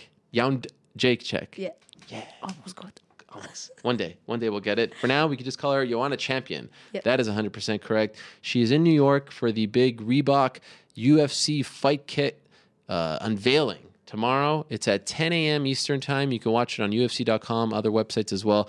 Do you know what you'll be doing over there? Have they told you? Is it like some kind of fashion show? Yeah, fashion wow. show. Wow. Yeah. I'll be there too. That's nice. Cool. You sound excited. So yeah, it's going to be some kind of fashion show. Some of the best fighters in the world are going to be there, and I hope you get to meet Ronda Rousey. That'll be cool. That'll be fun. All right. For now, Annie, what are you doing the rest of the day, by the way, in New York? I'm gonna meet my cousin, and in the evening, I will have some dinner with Dana, Lorenzo, and other fighters. Oh my. So yeah, That's- I'm happy. Do you get a little nervous around those guys because they're so? No, I don't know them. Most of them I don't know, but Sure. yeah, you know. Dana is a big fan from day one, right? He Yeah. was on that He called bandwagon. me after the fight, you know. I was crying like a baby in the changing room. Why? I don't know, because I've got so emotion, Uh huh. and you know, he said that he's happy for me, and he's happy that I am part of the UFC. But it's important for me, you know. I'm happy that I can be part of UFC, Sure. and So were you crying? you know, the biggest dreams come true, and because of UFC, and I'm very happy, you know. So I was crying like a baby, and I could hear that Dana was happy, but he got the emotions as well. Sure. So It's a beautiful thing. but after the phone call, everyone was looking at me, and I was like crying, and I was like, "What?" They fired me, and they were like, Oh, stop it. No. "What is going on?" So you were crying because he called. Yeah, because wow. it was like after the fight, Yeah. you know, I won, I did good job, so I was very happy. Very nice. you All know. the emotions come out. You can I'm relax. very soft. I like that. I can appreciate that. All right. So all the best to you again. Thank you very much Thank to you you so and your much. team for coming here. There she is once again, Joanna Champion. And we're going to take a little break here to reconfigure. So in the meantime, we're going to go inside the vault. We're going to go back to February of 2011. The last time, in my opinion, that we had a great European champion in studio. Now, this was the old days, the AOL days. We had the great Fyodor Emelianenko. You know him? Yeah. Are you a fan? Yes, I am. Have you ever met him? No. Okay. Anyhow, in February of 2011, he was in studio on this Oh, show. that's nice. So we're going to play this clip as we say goodbye to Joanna and reconfigure the studio, and we'll be back in a minute right here on the MMA Hour. It's the mix.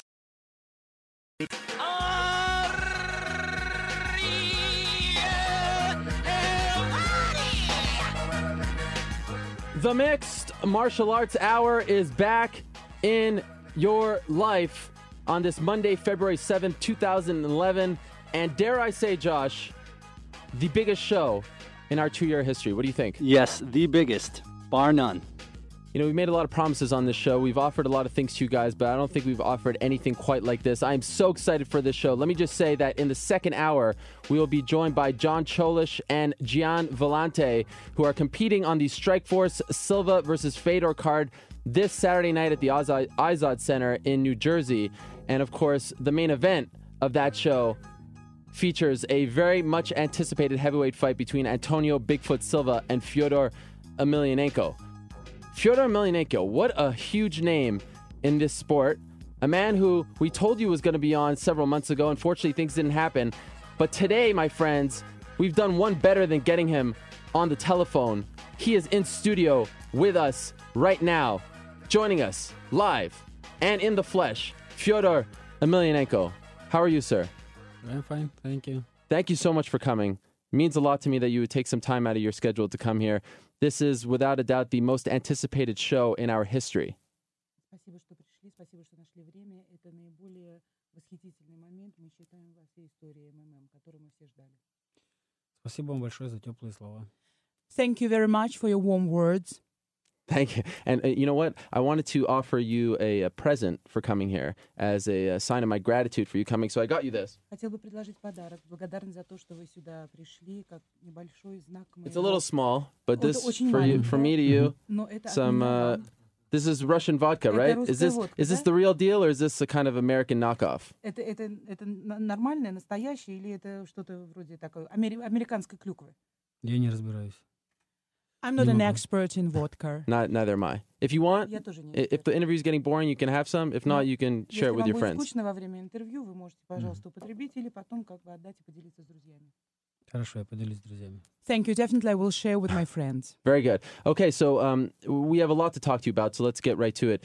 A lot of people have been very anxious to see you fight again. Your last time that you competed was in June. Why has it taken you so long to compete? You're fighting on Saturday night, but why has it taken you so long? Очень много людей сейчас ждут с нетерпением вашего боя. Все очень рады и ждут, потому что последний ваш бой состоялся только в июне. И вот сейчас, почему такой большой был перерыв? Почему понадобилось так много времени, чтобы вернуться опять? Ну, у нас не могли мы прийти к договоренности с компанией Strikeforce, но сейчас все хорошо, подписан новый контракт, и все бои, в принципе, расписаны. То есть я думаю, что я буду сейчас чаще выступать.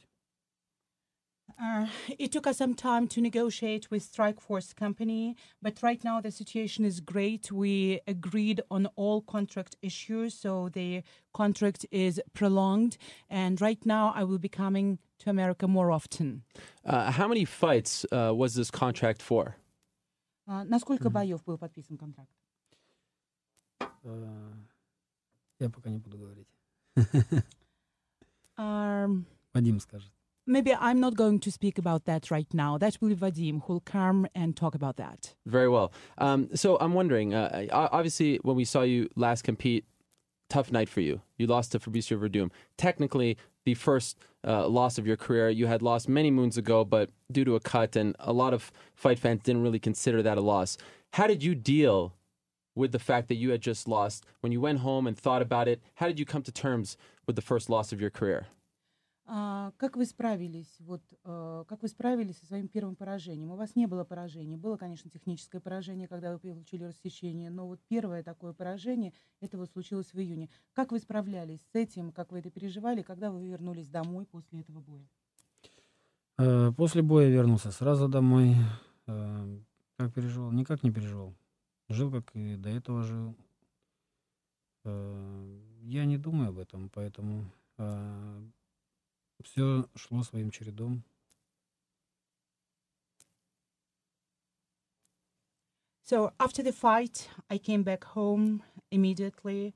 But I was not really very nervous about that loss. I continued to live the way I used to.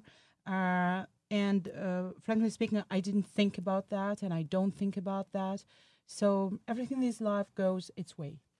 I thought you were very humble after suffering the first loss of your career. And I'm wondering, and some people obviously like to look deeper into words, I'm wondering if you considered walking away from the sport after suffering your first loss, retiring. Я думаю, вот как люди рассматривали ваше поражение, не было ли у вас мысли после этого поражения уйти из спорта, уйти как бы на покой? Ну, уйти на покой у меня уже возникают такие мысли. Не потому, что произошло поражение, а потому, что уже возраст все-таки для спортсмена тяжелого веса, возраст уже у меня, я думаю, пора думать о завершении своей карьеры. Ну и травмы уже дают о себе знать. Но я еще, надеюсь, побьюсь.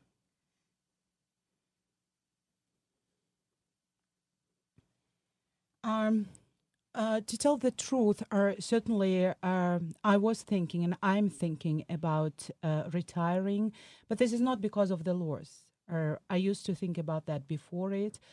This is just because of the age, because of my age, because for the heavyweight sportsman, my age is considered to be pretty big one. So sometimes I'm thinking about maybe, finishing my sport career. Because also my former injuries, started reminding about themselves. But I hope that I still will have some time to fight. How many more years would you like to fight for? Сколько еще лет ты думаешь будешь биться? Годик еще, думаю, побьюсь. А там как Бог даст. Well, I think maybe about a year, and after it, it's God's will. A year, meaning you only like to think for, a year period and not really think about, a lot of people say, if you want to make God laugh, tell him your plans for the future, right? So does he only like to think in 1 year intervals, or does he think maybe in a year he could be done? Вы думаете, еще год, это вот, как говорят, когда мы строим наши планы, Бог над нами смеется, да? Вы вот думаете, что еще год вы будете биться, или год вы думаете, вы будете биться и уходить? У меня контракт заключен примерно на год, чуть больше, может. А так, конечно, я уповаю только на волю Божью и ни в коем случае не загадываю наперед. My contract, which was signed, it was signed for a year, maybe a little bit more. But to tell the truth, definitely I rely on God's will, and I don't make any plans because everything in God's hands. So they have offered you a fight against Antonio Bigfoot Silva. That's your first fight back, and it's part of this heavyweight Grand Prix. I'm wondering, what did you think of the Grand Prix when it was first, presented to you? Do you think that this is something that can really put the Strikeforce heavyweight division on the map? Что вы думаете, вот когда вам предложили вот это вот сейчас именно участие в турнире, вот это вот Гран-при, и что вы думаете, как вы отреагировали, когда вам предложили, и насколько вы думаете, это как бы продвинет Strikeforce вперед и придаст ему весу, этот турнир? Я очень хорошо отношусь к таким турнирам. Во-первых,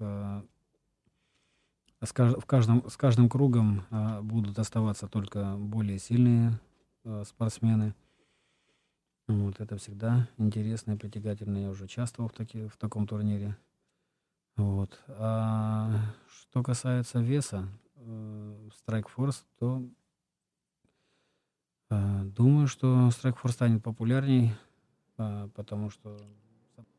All right, so that's Fyodor Emelianenko. You heard enough of that. That's from February of 2011, the old AOL days. That was a real thrill back then to have the legend himself in studio prior to the Bigfoot Silva fight. So he was in between losses, as it would come to be, and that translator was quite the character as well. Thank you very much, though, to Joanna Jedrzejczyk for stopping by. That was a lot of fun. I enjoyed having her in studio and playing that game. Sometimes it's fun to let loose a little bit with so much going on in the world of mixed martial arts. Of course, I failed to mention at the top of the show, just because we had a guest in studio, that we are coming off a huge win, a career-defining, at least for now, win for one Yoel Romero. And that was on Saturday over Lyoto Machida. Some controversy, if you want to call it, afterwards. We will weigh in on all of that later on in the show as we take your questions and comments. So, of course, a lot going on in the world of mixed martial arts as always. 189, still kind of up in the air. The event will happen. Conor McGregor will be there. Aldo's participation perhaps up in the air. We'll get to all that. Don't worry. And of course, we are covering this story from all different angles. With Edgar, Mendes, and John Kavanagh, and Jonas later on in the show. So we got you covered. For now, though, we have some pretty exciting news to discuss. We are being joined right now on the phone by the former CEO of Cage Warriors Fighting Championships. I'm talking to Graham Boylan, who joins us right now from, I believe, London, England. Is that correct, Graham? Hi, Ariel. I'm actually in France at the moment. Oh. I'm helping a friend with a bit of work in France, which is why I've had a bit of problems trying to get Wi-Fi to speak with your guys on Skype, so we got to do this on the phone. Not a problem. I wanted to see your face, but your voice will suffice for now. Thank you very much, sir. That's very kind of you. Well, it is a pleasure to have you on the program for the first time. Of course, Cage Warriors, if there's someone out there, and I'm assuming if you've seen this show, if you watch the show, you know all about Cage Warriors, produced some of the biggest names now in the UFC, including Joanna Jedrzejczyk, who her last non-UFC fight was for you in Cage Warriors. Of course, Conor McGregor, Cathal Pendred, Aisling Daly, some of the biggest Irish names fought for you as well. But recently, you announced that you were leaving Cage Warriors as CEO, and its future was very much in doubt. A lot of people just kind of assuming that Cage Warriors was no more. But then last week on Twitter, you said, you tweeted that your 6-month break is over and you were kind of itching to get back in there. So explain to us what's going on. In the December after our last London show, we had a lot of big meetings, and they dragged into January. We had a lot of fighters on the roster, and there was a lot of things going on internally with the current owners. So it was time for me. It was a 5-year, 6-day-a-week, 24/7 run when we ran Cage Warriors and did what we did. We did like 68 shows or something internationally. It was a long 5 years, and it was life for 5 years, in and out, just like you're doing now. Mm-hmm. So I took a break out. I thought enough's enough. I'm not going to wait around for the meetings to finish and I's to be dotted and T's to be crossed, and called it a day. And over the past week, we've had our business brought me back to speaking with the guys, and we finished up Friday, and I've acquired the brand. Wow. So you are the sole owner? Correct. Was that something you were looking to do? No, never something I was looking to do. I was hoping everything would move on in the direction that it had been moving, because in the end of 2014, I left a pretty large brand and a large organization, considered to be one of the top 5 in the world, there to move forward with all the deals that we had put in place. And there was a lot of countries we had partnerships with to move forward and carry the brand on. And I think a lot of things stopped, everything moving forward, and they didn't really feel the love to move forward, and a lot of deals didn't happen that were supposed to happen, and I wasn't a priority for the current move forward. So, like I said, our business brought me back into a meeting with their friends of mine, and I love them dearly. But at the end of the meetings, we reached a deal where I've acquired the IP, and I now own Cage Warriors. Well, congratulations on that. Are you, like I said, do you have any partners, any backing of any kind, or is it 100% you? It's 100% me for now, but I've got a lot of meetings when I arrive back in London with a lot of people who have contacted me out of an email I sent out last week to some previous people that I was talking to. And what you got to remember here, Cage Warriors was owned by a bunch of investors in the Middle East, and we had a lot of potential alcohol sponsors and gaming sponsors, which weren't allowed for religious reasons and cultural reasons for where the shows would have went on. But now that it's solely me, I can reopen all those doors and all those talks again and move it forward. Now, what I want for the brand, there's one giant step and leap, what I want for the brand, and, it may be rebranded to something else with the people I'm speaking to, providing we can come to some kind of arrangement and all move forward in the right direction. So why even consider rebranding when I feel like the Cage Warriors name, especially as of late with the success of Conor and some of the other Irish fighters, means a whole lot, it means a lot right now, a lot more than it did just a few years ago. Why would you consider rebranding? I think the rebrand, when you see the name of it, may be something you may take that question back on. Something that we know? I'll have to leave it at that for there. Let me have the talks first and see where it goes. Okay. So it seemed for a time that it was pretty much a dead promotion. Is it strange for you now? Like, you thought you were done. You left. And now you're back. And now you're back in probably even more so than you were before because you're the owner. Is this a strange thing for you? I looked after a lot of guys in my time off. And I spent a lot of time. I mean, what you got to remember here, I own 4 gyms around the world, so I was never off. I just wasn't promoting and moving shows forward under the Cage Warriors name. Sure. But I was still quite heavily involved, looking after guys, looking after fighters and my gyms, etc. So it was nice to have time off shows, don't get me wrong. And it was me out of the picture, but I had a long think after I had the meetings with my guys, and I thought I've given this brand 5 years of my life, and we've taken it. My team and I took this brand from 3 cardboard boxes to one of the biggest shows in Europe. It's a big brand.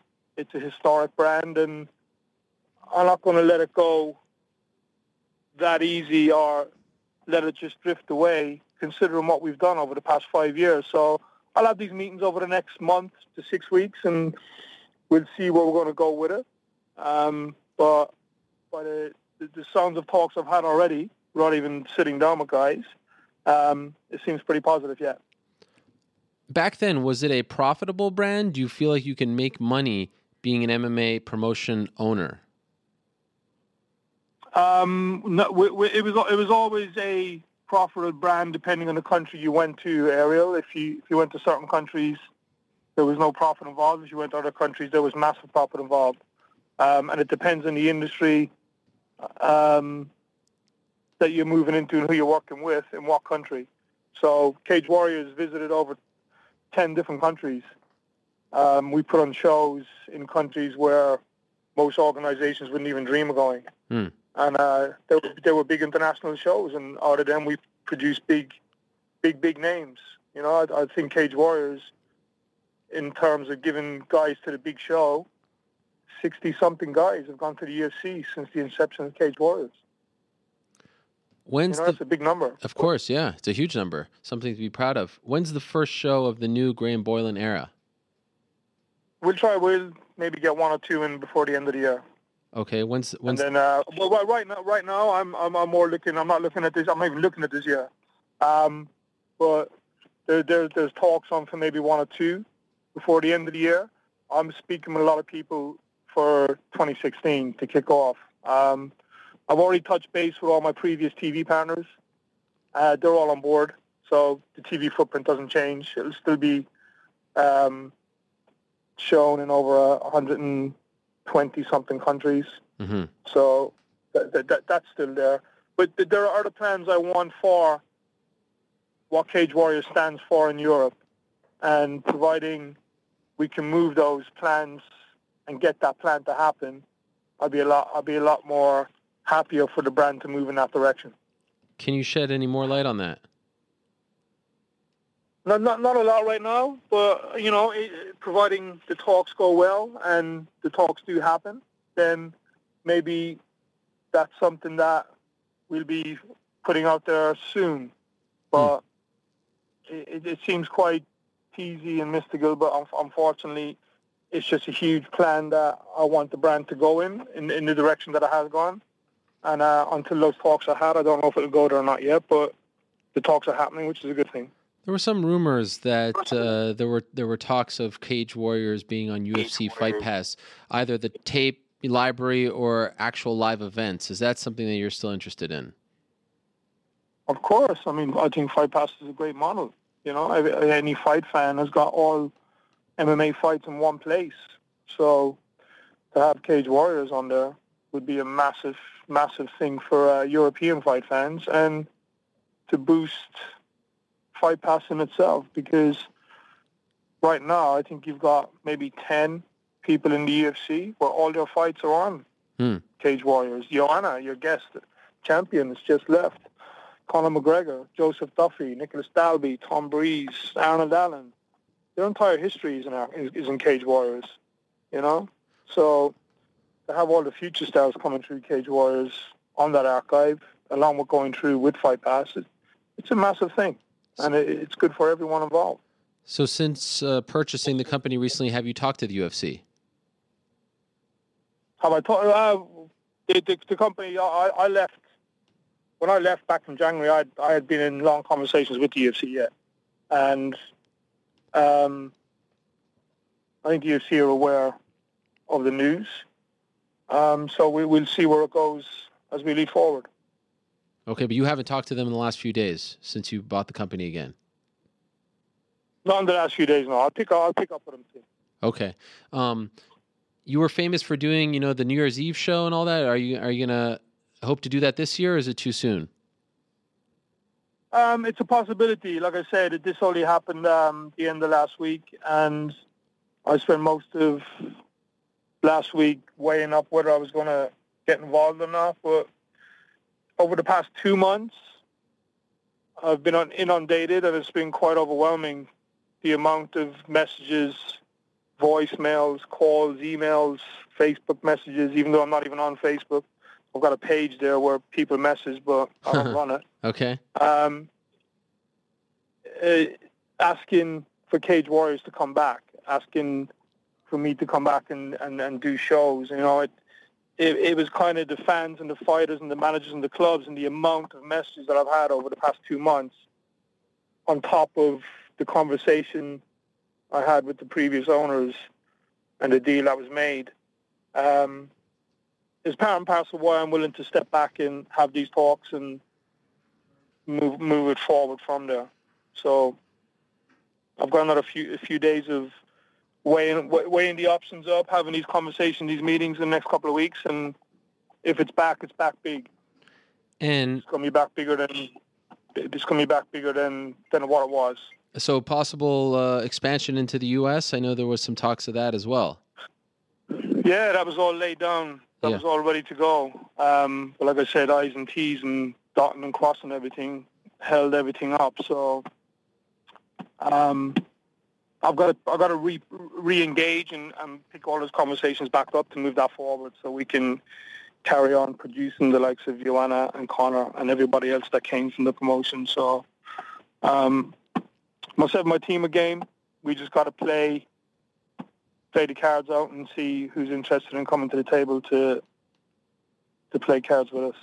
Is the old team back? I know you had a very well-respected matchmaker in Ian Dean who was working for you. Is he back with you as well, and some of the other people who worked with the old Cage Warriors? Anyone that was previously there, I'd imagine, will be more than happy to come back in. Ian Dean has always worked with me, and we make a great team. So Ian has carried on working for Cage Warriors the whole time while they were deciding what to do. And he's fully on board moving forward as well. So, and, the European scene, since Cage Warriors did the last show in October, has left a massive, massive vacuum. There's nowhere for guys to fight. There's no exposure for them if they do get a fight on a show. A lot of the shows that are running, there isn't a great deal of medicals that go on at those shows. Some shows don't even have doctors there.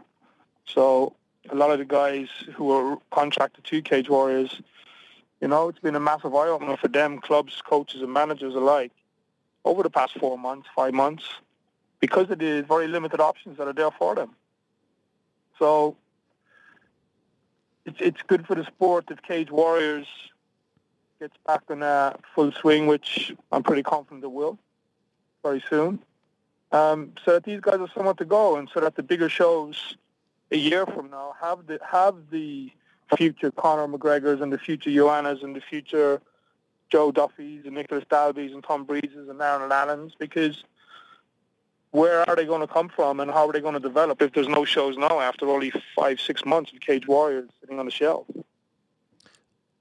Two last quick things. Are you going to still keep your management company? I know you represent the likes of Joe Duffy. I believe it's called, and correct me if I'm wrong, Intensity FM. Is that the name? Intensity Fighter Management, yeah. Exactly. And so are you going to still keep that? And also I want to know, a perfect world, when would your first event be? If you can get everything, together that you really want, when would that first event be?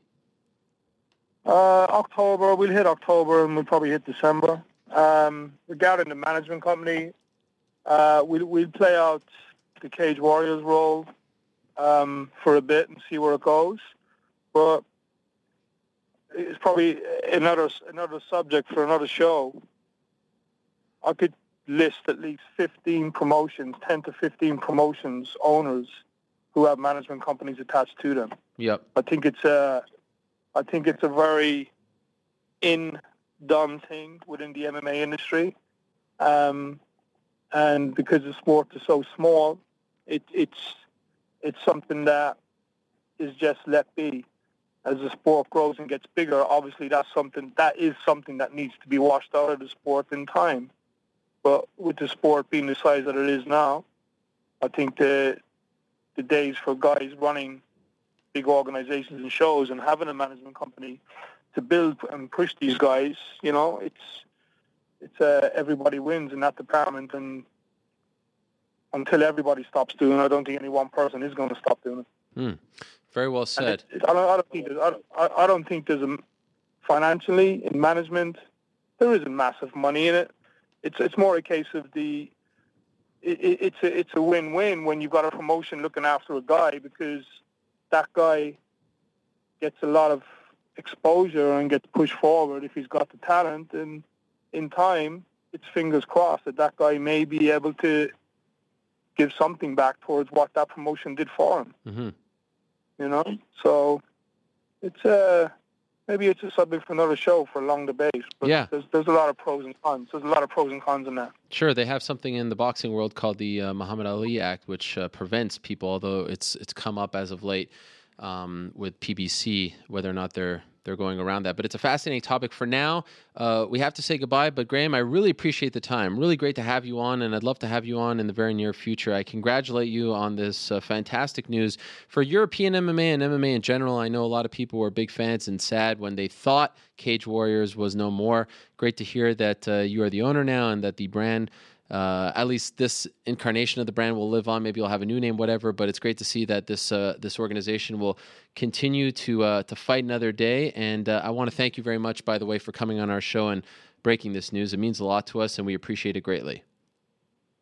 Thank you very much. It's been a pleasure to be invited on, Ariel. And look after yourself and enjoy the rest of your show. Thank you. There he is, Graham Boylan, the new owner of Cage Warriors. Huge news coming out of France, where he is right now, but it's huge news for European MMA and MMA in general. We appreciate his time greatly. For now, let us move along. Let us welcome in our next guest. This was a man who was looking at his phone passionately and maybe anxiously for around 24 hours or so, trying to see if he'd be plan B for the Conor McGregor sweepstakes at UFC 189. That did not happen. Chad Mendes got the call, as you know by now. We have to talk to Frankie Edgar to find out what he thinks of all this. He joins us right now on the phone. Frankie, are you there?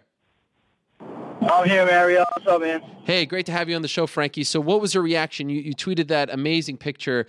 You're sitting there with your beautiful daughter, looking at your phone, waiting for the call. What was your reaction when you found out you weren't going to get that call? Yeah, I was a little surprised by it. I felt like somebody called and asked if I was willing to step in. So I almost wish they didn't ask me at all. Get my hopes up for nothing. So did you find out from, the media, the press release, or did they call you beforehand and say, look, this is why we didn't go with you? No, I found out actually that what I was told through my manager is that Aldo was going to be okay and take the fight.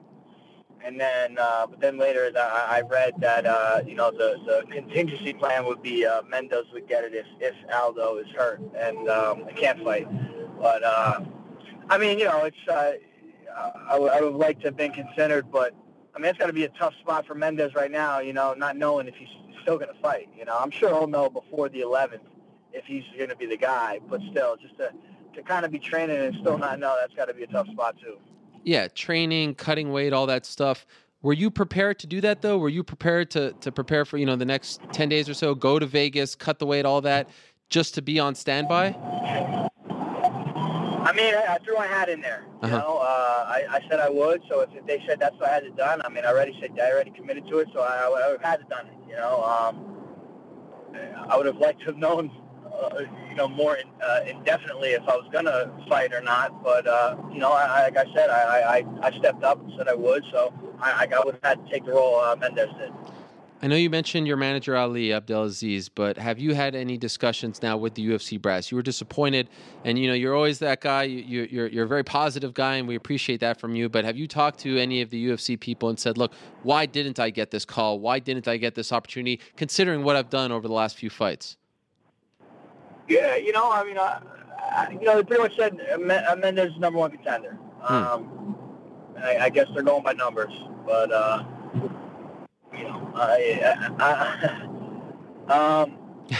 kind of you can't go. Yeah, I'm trying not to get my foot in my mouth here, but you go by the rankings when you got to go by the rankings all the time, not just sometimes.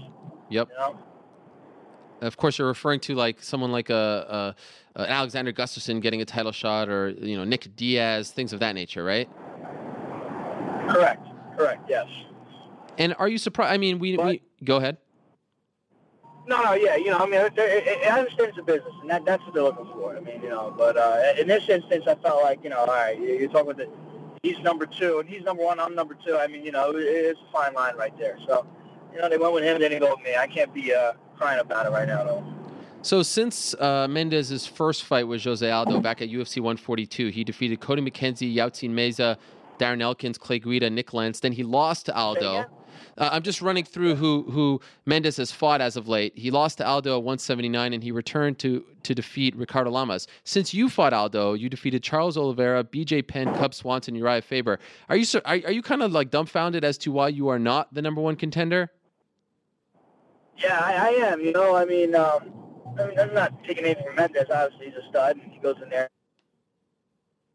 Won his last fight by knockout, but his last two fights, he's 1-1. Or is his, he has only one fight win streak, on a 4-fight win streak. So yeah, I am a little surprised. I think at one point after the Cubs fight, or before, at some point, I was the number one contender. I think it was after his fight with Aldo. Actually, I was the number one contender. Then all of a sudden, somehow it got flopped. I don't know if maybe you didn't vote for me, but in the media, the media rankings maybe. But I somehow went to 2. Well, for the record, I don't partake in those rankings, so you can't blame me. So what do you do now? What happens to you now? If you're not the number one contender, I think you were expecting to get a title shot after beating Faber, right? Yeah, I was. That's what I was, hoping for. At least get the winner of this McGregor Aldo. A lot of ifs, though. Of course. I mean, but I mean, right now, to me, up in the air, everything happens. Decisions will get ashed out maybe July 11th. When the fight happens, we'll see what happens. Do I get a winner of that fight, whoever it may be, as a free possibility, or do I have to fight another fight to get that title? Your management team, Dominance MMA, told me that you were planning on going to 189. You were going to sit in the front row, and then if you didn't get the title shot, you were going to I don't know if someone's attacking you right now. But yeah, if you didn't get the title shot, you were going to go to the offices, the Zuffa HQ, and you were going to riot if you didn't get that title shot. An old school New Jersey riot. Is that still the plan? Yeah, my management is has certain ways of doing things, but I'm gonna go to the fight. I'm gonna get the fights. I'm there for the expo, but I'll be going home. And I think Dana will give me a call, or whoever. We'll figure out what happens after the results of this fight. After the Faber fight, did they tell you explicitly that you were the number one guy? No. Okay. They did. Okay. But Yeah. The proof was in the pudding, in your opinion. You know, when Cub was supposed to get the Cub. Oh, did we lose him? You know what I mean? So I beat him, then I go and beat Uriah. I don't understand how you go down from that. But, right. Are you even willing to entertain the idea of fighting anyone else? I'm not going to sit around and wait forever. Okay. That's, you know, I'm fighting. Yeah, I want to fight before this year's out, and you know, of course, I want to fight for that title first and foremost. But you know, if they go a different route, I'm not going to sit around and wait now. And what's the best case scenario for you? What do you want to see happen as far as the 189 fight and as far as the winner? Yeah, I mean, I think the best case scenario is Aldo and McGregor do fight, and it's a one. It's not a close fight. It's not a controversial fight, and I get the winner. That's the best case scenario. Are you hoping for Aldo over McGregor or vice versa? I don't care, man. I really don't.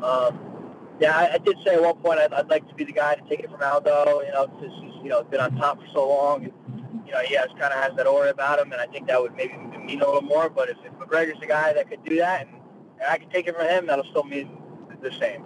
You just want to fight for the belt. Yeah. I mean, that's why I do this. You know, I mean, I'm not doing this just to.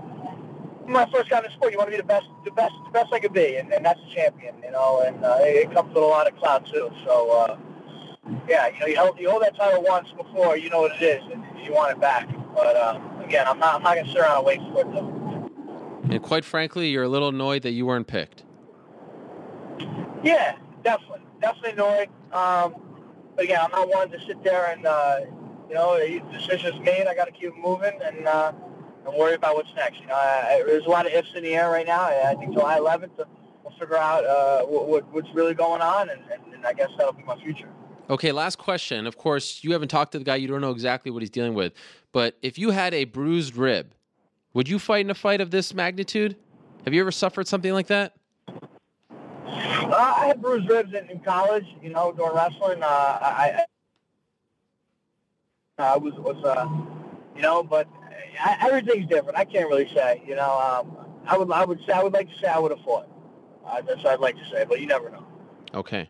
Well, I appreciate you handling this with class. I'm not surprised, by the way. I know you're upset, but you handled it like most people would expect Frankie Edgar to handle it. So kudos to you, my friend, and good luck getting what you want on July 11th and beyond.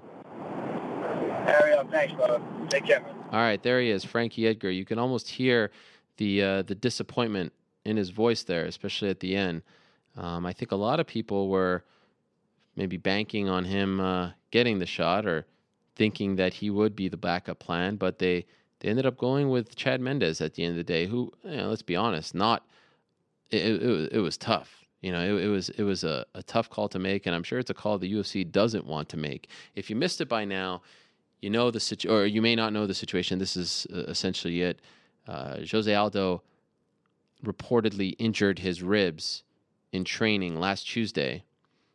This was reported by Anahisa of Combate, and that led to a 24-hour stretch of not knowing what was going on. Everyone was kind of running around, worried, freaking out, fans freaking out. I'm sure Conor McGregor, to a degree, not knowing what's going on with his coaching staff. The UFC, they've obviously poured a historic amount of money into this promotion, and it led to this, you know, uncertainty for over 24 hours, to be honest. It was around, 30 or so. And then Wednesday night, the UFC issued a press release saying that Jose Aldo has given them every indication that he will fight at UFC 189. But if he doesn't, if for whatever reason it gets worse or he can't fight, whatever, Chad Mendes is the backup plan. So Chad Mendes is going to get paid to make weight, to be plan B, to essentially have a very short training camp for Conor McGregor. And of course, you know the history between Conor and Chad Mendes. It's a very sellable fight. It hasn't been promoted as much as Aldo versus McGregor, but it's a big one. You know, it's one of those fights that, all right, we figured if Conor would win, he'd fight him next or in two fights. Mendes wasn't that far along. Remember, before UFC 179, Chad Mendes was on BT Sport, and McGregor was in studio on BT Sport, and they brought Chad Mendes in, and they had this infamous back and forth. Conor said he would rest his balls on Chad Mendes' head, etc., etc. They have a history. So right now, what we know is Chad Mendes is plan B. Aldo, as of right now, is okay. He's not out of the fight. His coach, Andre Pederneiras, told the media on Friday, we're going to reassess next week. But as of right this second, the fight is still on, and it made for kind of a weird viewing on Saturday for that Fox Sports 1 fight because they're promoting it, you're so excited, but yet this is kind of hanging in the air. It's this black cloud. It's a weird situation. Hopefully it all turns out. We all want to see Aldo versus McGregor. Everyone wants to. One of the most anticipated fights in UFC history. Okay, let's move along. We'll talk about this plenty later on in the show, but let's bring in a very good friend of ours, a man who is usually very upbeat, jovial, always in a good mood. Last week, I don't think that was the case. He is the UFC's VP of Regulatory Affairs. He is the one and only Marc Ratner. He joins us on the phone now from Las Vegas. Marc, how are you? Hi, hey, real good. Just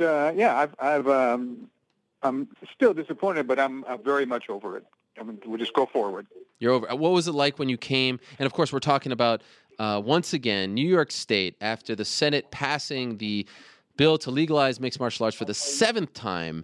The Assembly does not step up. It doesn't do its duty to its residents.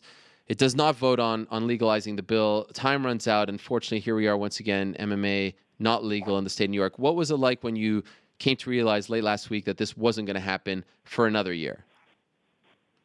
Well, first of all, the week before, we had the votes. I really believe that. We had, by our count, our lobbyist and from the majority, the speaker, or the majority leader, we had what they needed. But every day they didn't have a vote, I could see the shadows coming in, and I was convinced by last Monday that somehow we were going to run out of time, and that's what really happened. But I'll give you the best analogy I can give. This will be for all your people there. Yes. This would be Charles Schultz in the comic strip Peanuts. Yes. With Charlie Brown and Lucy. And we'll make Lucy the New York Assembly and Charlie Brown MMA. Yes. And every time that Charlie Brown went to kick the ball, Lucy pulled it away. And that's exactly what happened with us. We thought we were right there, and somehow it got pulled away, and that's my best analogy. But we're a fighting organization, and we'll fight some more. And it's not a question of if; it's just a question of when, and it will happen. So that was actually my next question, because I don't remember, and it probably happened at least once, where Charlie Brown actually finally gets to hit the ball. Do you feel like they're just going to keep doing this to you as long as the unions are involved, as long as this corruption is still there?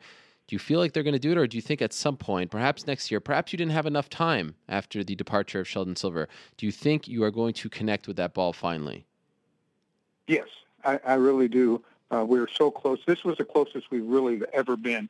And we had what we needed in the Democratic caucus. We had the 76-plus votes. And I still really believe that if it came to the floor, we would have between 95 and 110 votes. That's why it should happen, and it will happen.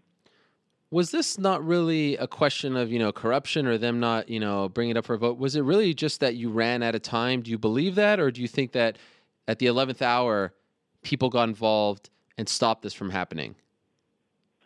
Well, it's the kind of thing that we'll never know for sure. I just felt that every day it didn't happen, there would be other things that got in its way. And with that legislature, they have rent control, and they have a lot of different things. And certainly MMA is not one of the biggest things to them, where it is to us and to my company here. So I think it's a combination of a lot of things. And it didn't happen. Very disappointed because I could taste it this time, but never to the point where I was 100% sure. Was this the most, because you're always, every time I ask you about this, when I see you, of course, something that's near and dear to my heart as someone who lives in the great state of New York, or maybe I shouldn't put the adjective great there, but you get the point. Everything else is pretty good about it, except for the taxes. Wow, they're a pain. But anyhow, were you more confident this time than ever after Sheldon Silver left, did you really think that this was going to be the year? I was more confident in the last couple weeks when they put the amendments on. That's when I got a little more confident. Before, I never thought it would. I thought we had a 50-50 chance. Once they had the amendments and people started to move, some of the assembly guys, we had the votes, then I was certainly cautiously optimistic. And as I said, every day that it didn't happen, I got a little more pessimistic until it didn't. Were you comfortable with the amendments put to the bill? For the most part, yes. I thought that the insurance-wise, it was okay. Their insurance was so low. I think it was $7,500, some horrible amount. And obviously, we always do $100,000. So for some people, maybe some of the small promoters wouldn't like that. But for the health and safety, you certainly have to have that. And one of the things they keep saying is health and safety. Yet they have amateur fights going on every week there with no insurance, no great officials. For the most part, no doctors, no ambulances. It's just it's ludicrous, nonsensical that they would allow amateur fights to go on and not professional. Did you have a chance to speak to anyone in Albany and ask them what happened this time? Why did things go wrong? Tomorrow we'll be meeting with our lobbyists, and okay. A lot of our guys are in New York right now for the Reebok show showing tomorrow. Sure. So I'll have a lot more information tomorrow. Yeah, wouldn't it have been nice to unveil this Reebok thing, but also celebrate finally? I mean, what timing, right? Was that the plan? It would have been.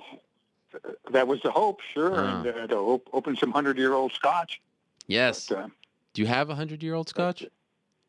I don't, but Lorenzo does. Yes. And by the way, the session is done. It's no more for 2015. They ended it, last week. But does the work start now, or can you only start working in January when it starts again? I mean, what can you do to ensure that time doesn't run out this for 2016? Well, I think the most important thing is to try and get a vote in the first quarter instead of trying to get in overtime, and that's one of the problems we had. I would encourage, and like I said, we'll talk to the lobbyists tomorrow to ask for a vote in the assembly first. We know the Senate's there. Yeah. Mm-hmm. And see if we can do something in that regard. So we'll be meeting. We'll keep meeting on this, and I'm sure I'll have my 26th or 27th trip to Albany coming up next January. So it's just it's fine. It's disappointing, but if the worst thing that ever happens is we have to go to Newark, it's not so bad. We do good business in Newark or Boston or Philly. So we'll just keep on going around, but eventually it will happen. And by the way, for the record, it died in the tourism committee. Is that accurate? In the assembly, right? Well, it didn't even get to the tourism committee. Oh, so how many more steps before it gets to the floor? Like, let's say where it stopped for 2015, how many more steps were needed? What was needed was to get to the Democratic caucus and have them say you have 76 votes, and then it could really go to the different committees.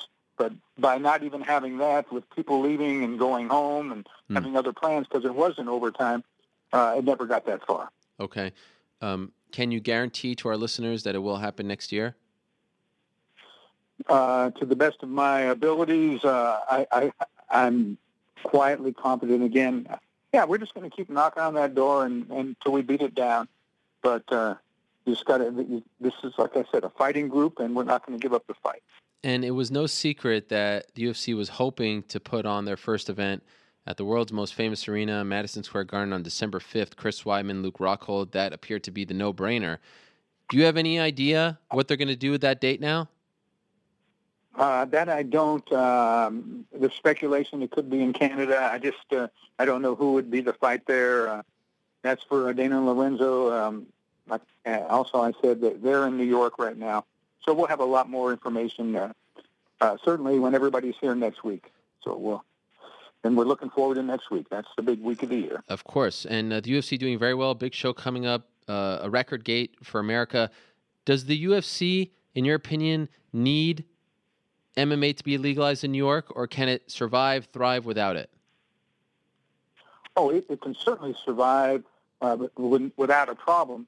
But if you want to be a major league sport, you need every place. And this is the only place in North America.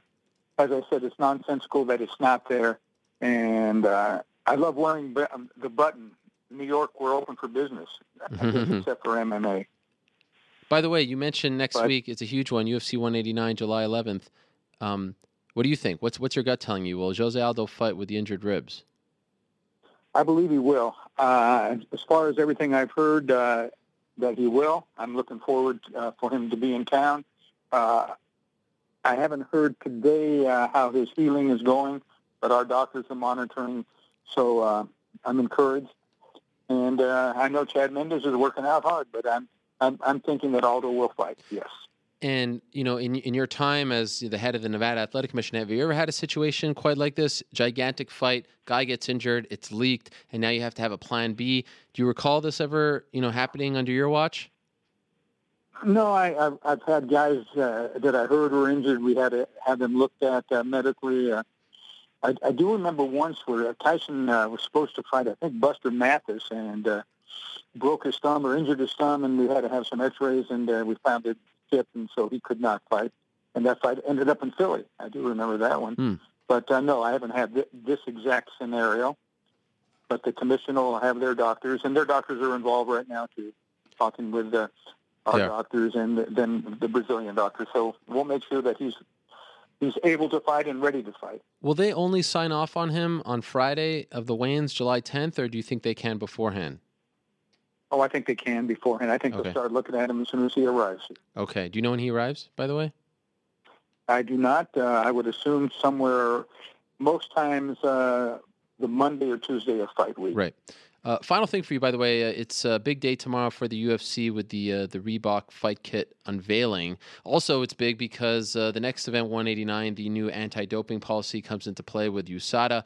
Of course, a lot has been made of this. It's a historic announcement for the sport. As someone who has been on the front lines as far as regulation and all this stuff is concerned, how do you feel about it? Are you happy with this? Yes, I'm happy with it completely. What we have to do is really fine-tune the whole procedures. Like we're going to Scotland, I have to see how we're going to do Scotland with USADA. I'm going to sit down with them. Right now they're in Brazil, meeting with the Brazilian Commission. So, we still have to get some details, but this is the best for the sport and by far the most progressive of any sport in the world, and I'm proud that we've taken the next step. So I'm delighted. Why Scotland? Why'd you bring up Scotland, by the way? Because that's the next big fight that we're self-regulated in Glasgow. Yep. I want to make sure how we're going to do it there. But I will leave you with one thing besides my parable that I already gave you. Chris Porzingis for the Knicks will be fine. Oh, no. Come on, not you. Really? Absolutely. Why? Why do you say this? I knew all about him. You knew all about him? Because he's not... Yeah, I knew about him. He's been playing since he was 14 years old. He's only 19, but he's a real pro, and you won't be disappointed. Maybe not this year, but you'll be fine with it. All right. Well, I feel better because I respect you so much. I also had, I'm name dropping here, Jonah Ballo, who is the editor-in-chief of NewYorkKnicks.com. He visited us in studio just moments ago, and he actually spoke to Kristaps last week after being drafted. He's very excited as well. So that's two people I respect who are giving him a ringing endorsement. So I don't know. I'm not sold. You know what else I'm not sold on? I'm not sold on Albany. I'm not sold on our government here. But hopefully things will change. I get that. All right. Well, anyway, thanks for having me. And the NBA Summer League, I'm around the clock a little bit there, so I'm getting ready for that. Marc, it is a pleasure as always. I'm hoping to attend Summer League as I'm there for 189 in the Tough Finale. Perhaps I'll see you in action. But great to have you on the show. I wish it was to talk about some exciting news in New York, but we'll wait for next year. As the bum said back in Brooklyn in the day, wait till next year, right? That's exactly what the Brooklyn bum said. Absolutely. Thank you, Marc. Thanks, man. All right, there he is, Marc Ratner, the UFC's VP of Regulatory Affairs. Okay, let us move along now. And some of you have noted, of course, this was always the plan. It has become a tradition prior to any Conor McGregor fight to have John Kavanagh, the head coach over at the Straight Blast Gym in Ireland, on our program. And I was planning on having him on the show next week. Made sense, fight week. But with last week's craziness, with all the uncertainty, we had to have him on this week. I mean, it was a no-brainer. So we go now to Las Vegas. Usually we're either in Ireland or Boston or wherever the hell he is. This time he's in Las Vegas. He's at the Mac Mansion, I believe. He joins us via the magic of Skype. And there he is. Mr. John Kavanagh himself. How are you, John? No bad robe today. It's too warm. Come on. It's a tradition. You can't mess with traditions. I know. I'm melting. I'm used to Irish weather, and we're all suffering here, but yeah, you look I'm here anyway. You look like you're really suffering over there, by the way, at that house with the pool and all that. Yeah, and actually, just the gardener just started up behind me with the leaf blower. Oh, as timing would be. But yeah, the here audacity. we are anyway. The audacity. Okay, so we have a lot to get to with you. We talked to you on June 29th. It's 2:50 p.m. Eastern time. As of right now, in your opinion, is Conor McGregor going to fight Jose Aldo? If I had to bet, I would think it's Aldo. Really? Why? I think there's a lot of money on the line. He's never got, as far as I've been, you read a lot online, but as far as I've read, he's never made the pay-per-view points to make money on that. And I think that's a big deciding factor. No doubt it is a little bit tender to touch if he has a bruised rib, but a few extra zeros on your check might make you suck it up. Yeah. Do you believe that's what happened here? It's a very strange situation, right? I mean, let's be honest. It's very rare for a fight to have this kind of cloud hanging over it, to have, the local media, if you will, break the news that this guy is injured and then, have this uncertainty. Do you believe that they put this out there to get more money? No, short answer. I don't. I've read a lot of the conspiracy theories. I just think that they have a particularly big camp, with a lot of new people in it, and this is not uncommon in the lead up to a fight for a fighter to get a knock or a bang, and you're rushed off the hospital to get everything checked out. It's happened in the past with Conor. Me and you almost had a falling out over it because you asked me a direct question and I lied in the lead up to a fight before, and then it came out afterwards about his thumb. And but that's how it should be done. It should be kept in house, and it shouldn't be spoken about until after the fight. That's my opinion anyway. What I guess was unique in their situation is that there's a lot of new people, and they look at him getting a knock to the ribs and falling over and being brought to hospital. Someone's going to tell someone's going to tweet to get a few extra followers. That's just how social media is nowadays. So I don't think it's all that surprising how it all has evolved. But I do think now it's been I guess we're almost at the 1 week anniversary of it happening. I'd imagine that by this stage he's feeling a lot better. The training is more or less done for the fight at this stage. I'm sure he's been hard at it since the world tour. So to just have to put up a little bit of discomfort, that it's very rare you go into a fight without feeling discomfort somewhere. I think he'll do it because I think there's a lot of money on the line, and maybe he's going to call it a day after this one. Okay, there's a lot to unpack there, but for the record, short of insulting my family, I would never have a falling out with you. I don't know about how you feel, but that's not how I roll over here. So I just wanted to clear that up. You know the incident I'm talking about. Sure. We had a bit of a back and forward on WhatsApp. You were like, "Oh, dude, I asked you about that," and you said no. That's fine. I don't like lying to you because I do like you, Ariel. Well, I appreciate it. So you think, I'll touch on what you said last. Do you think this could be it for him? This is it? This is his last fight? Do you believe that? Just some of the things that I've heard being said. He seems to be very, have a very close relationship with his coach, and he seems to be calling it a day. And I watched the programs. We've seen Bad Blood and Countdown and stuff like that, and just some of the comments. And the guy, he's a young man, but he's had a very tough 10 years in the sport. A lot of guys at his age are only starting to peak, whereas he's been at the top end of his game for a long, long time now, and there is only so much. I was watching the interview there with the other European champ, Joanna, and her broken thumb. It's Conor, I think, summed it up well. This game breaks you down. It's just a matter of time before bones start breaking, ligaments start giving, and it's a short career, and he's had a fantastic one. And after this fight, if he gets a big paycheck because of the pay-per-view bonus, he could retire a content man, and he's a family man, and maybe he takes over, the role of doing what Penn has done a fantastic job with for so long. So I wouldn't be hugely surprised if this was it. And I appreciate you watching earlier. I noticed you say the other European champion. Very subtle, but I appreciate that as well. What was your reaction when you got the news? I know you've talked to, I believe the website is 42.ie. Is that the website? Where you've been writing these great journals for them. You talked about Conor essentially saying, oh, they're all the same, and rolling back into bed. What was your reaction when you got this news last week?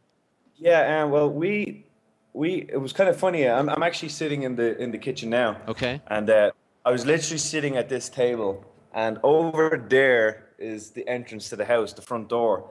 And it was about this time, actually, and we're all sitting around. It's kind of early for us. What is it now? Almost midday, which is pretty sort of early morning. And just Dana White and Lorenzo just like burst in through the door. didn't even knock on the door, like just walked in, because we don't actually lock the door. Okay. And you can imagine, like, that was pretty surprising for a group of us guys to see. And Dana's just like, where's Conor? And I was like, well, he's in bed, of course. And he's like, get him up. And I was like, what's going on here, And they told us the news that this was when the news just broke, so it was all up in the air. They didn't really know what was happening. Fractured, not fractured, bruised, not bruised, whatever. The following morning was when Dana called me, again around about this time, and said, would you accept Mendes as a replacement, as a late replacement, if Aldo can't fight?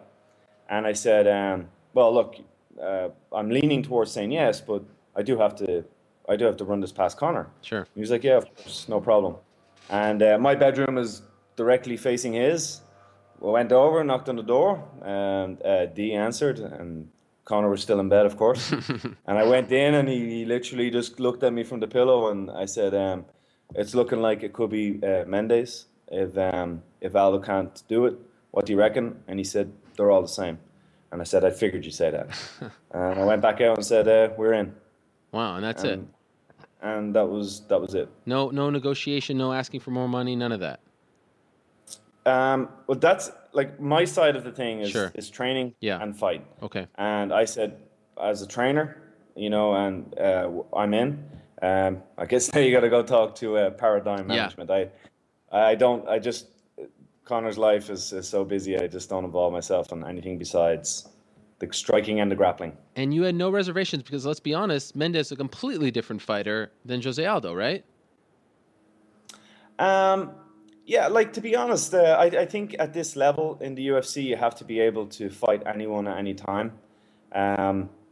If you look at his last fight with Aldo, he fought on the feet quite a lot. He only went for a couple of takedowns. I'm interested to see Conor with someone like that. Right. I've seen it many times in the gym because, we have high-level wrestling guys. Europe, or specifically Ireland anyway, isn't particularly known for its wrestling pedigree in high school and stuff like that. But your own countryman GSP didn't come from any great wrestling pedigree and went on to become one of the best wrestlers in mixed martial arts. And I honestly think Conor is right up there with being one of the best wrestlers in mixed martial arts. And to see that style go against Mendes, first and foremost, I'm a fan of mixed martial arts, and I would be interested in that contest. So whether it turns out to be Aldo or it turns out to be Mendes, I have the best seat in the house, and I'm looking forward to seeing how the styles match up. But as a coach, I'm with Conor a long time, and we prepare for mixed martial arts, not for kickboxing. Are you doing anything differently, though, in the past week? I know he's now he's in Connecticut. He's going to be in New York tomorrow. Are you doing anything differently in the final days now that you have to prepare maybe for the possibility of fighting Chad Mendes as well? Well, no. He left on Saturday, and he will be gone for a couple of days doing more media stuff. And this is kind of the final week, so it's sort of done at this stage, you know. And it's not like for an exam you stay up the night before and try to learn all the answers. Yeah. That's not going to work in MMA. It got me through my college career, but it's not going to work in a fight. If we weren't doing grappling and wrestling for the last couple of months / years, you know, what are we going to learn in Sure. 10 days out from it? But you know, Gunnar Nelson has been a big part of this training camp. That's one of the best wrestlers in the welterweight division, and that's a regular sparring partner of Conor, as is Col Pendred, as is his wrestling coach Sergey. Like we train everything all the time. Given your experience and what you know about injuries, bruised rib, fractured rib, I mean, from what I've never experienced it, but I hear it hurts a lot. Are you surprised that he's going to go on with the fight, at least for now?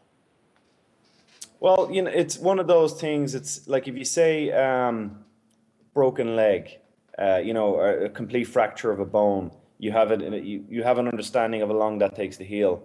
A bruised rib is a funny one. What for one person can be debilitating, for another person can be slightly uncomfortable. So it's hard to say. Like Conor's the ligament in Conor's thumb in the lead up to the Poirier fight. For some people, that's horrendous. Like every time you go to put your hand in your pocket or something, you jam your thumb. It's funny. Like, do you ever get like a little cut in your finger and you suddenly realize just how often you use that? You start hitting it off everything. And the thumb is kind of like that. And you know what did Conor do? He put a cast on it, and we trained what could be trained around that, and carried on. Maybe with this injury with Aldo, like I said, it's a week since it happened. I've read lots of different things. One of them was that it was a round of sparring and he finished a round of sparring. I think that's a big positive. It's not like he took the shot and just dropped and was gasping for air. He seemed to take it, finished the round, and then it got gradually more uncomfortable. Maybe as the training hormones wore down, the natural anesthetic and stuff like that. So it's really on him and really on his coaching staff that they have to make the decision based on. And I'm sure he's gone into fights before with little knocks and bruises, and he's got to weigh up biggest paycheck of his career and slightly sore, and how sore on a scale of 1 to 10. That's all him. Yeah, what a fascinating scenario. And by the way, was Mendes the best case scenario for you if Aldo doesn't make it? We heard Frankie Edgar, he was just on the show. He was rather upset he didn't get the opportunity. What I was told was Nate Diaz very much in play, and he has confirmed that. What did you want? The belt. Yeah. You know, I was like, the Diaz fight was thrown out there, and that was like, come on, the trash talking. Like, yeah, it's not a big part of what I'm interested in. I love mixed martial arts. However, that would have been interesting. It would be hard not to just find that fun. But you know, really, since Conor's been in the UFC, I saw nothing else other than him having the 145 World Championship, go up a weight class to where I believe he'll be even better. Certainly a lot more comfortable and not having to, certainly not having to make that weight cut and get the 155 belt. So number one for me was the belt. So when I got called 24 hours later and it was to say it would be for the belt either way, that was exciting, you know, because not too many, you know, ATT just recently got their first champion. And you know, to have a UFC champion is not too many gyms have accomplished that. And for me personally, coming from, you know, a small country and starting off in a small little shed, to have a UFC belt up on the wall is a lifelong dream realized. So number one for me was for the belt. I have to say, I was listening to Edgar earlier on, and I did think it would be him. I believe he's had the tougher lead up. You know, he's had 4 great wins against I believe tougher opposition than what Mendes has faced. I guess the Mendes fight, you know, the bad blood kind of angle of it. So you know, I'm sure it was a tight decision to go between the number 1 or the number 2, and how do you call who's the number 1, who's the number 2? All these questions, but I concern myself with what I'm in charge of, and that's the training. And they say Mendes, it's Mendes. Somewhat ironic that it feels like Conor has received more respect for this whole situation, when like a week ago, if this doesn't happen, people will still say, oh, he's ducking wrestlers. Oh, he got this opportunity. He didn't deserve it. Now here's a guy who is not only saying, yes, I'll fight Aldo, I'll fight Mendes on 24 hours notice if need be. And Mendes was the guy that everyone was saying, the kind of fighter that people were saying he was ducking. I think things have changed as far as the public perception of Conor is concerned. How is he dealing with all this? Is it really just business as usual? No problem. Let's go to New York. Was any of that changed or thought about being changed because of this new situation? I still think people don't really get how Conor is. I'm genuinely saying this. He would fight both of those guys on the same night. It's all he's interested in is fighting, is whether it's training for it or competing in it or reading about it or studying it or watching it or talking about it. It's this one thing that takes up his life. And I'm sure he would love to do it. He really enjoys fighting. He really enjoys competing. So whether it was going to be Edgar or Mendes or Aldo, it's not a disrespectful thing to say that he would like to fight all three of them. It's an enjoyment thing. It's an excitement thing. That he truly believes / knows he's the best at this game, and he wants to test himself against all comers. To answer your question, no. Not too over the moon about having to do a lot of traveling and getting up early in the morning to do these interviews, but it's part of the game, and it's part of what comes with being arguably the number one star in the UFC right now. And finally, for you, I know obviously on the surface, this is not your typical training camp. You're in this mansion in Las Vegas. You haven't been home, in months now. You were in Mexico for a little bit for Kyle Pendry. Now he's on the card. Now you have 3 guys on the card. I mean, what a whirlwind this has been. But for you, I mean, how unique has this all been? At its core, is it the same thing as if you were in, at the gym in Ireland, or because of what your surrounding is like, you're living with these guys, you're in the same house as Conor? Is this truly a totally different experience than you've ever had leading up to a fight? Not majorly. Someone reminded me of a stat that in Conor's last 10 fights, in 5 of them, the opponents have changed late notice. Again, to reference one of your guests there, Graham Boylan, for a Cage Warriors fight, he had an opponent change on weigh-in day. For a Cage Contender bout, he had an opponent change in a day or two's notice as well. That actually felt kind of familiar. And back home, my house is sort of like my apartment, but I always have a bunch of fighters staying with me, so we're always getting ready for fights. So there's a familiarity to being around a group of guys and eating a certain way, and our day is based around what time we're training at and what we're going to be training.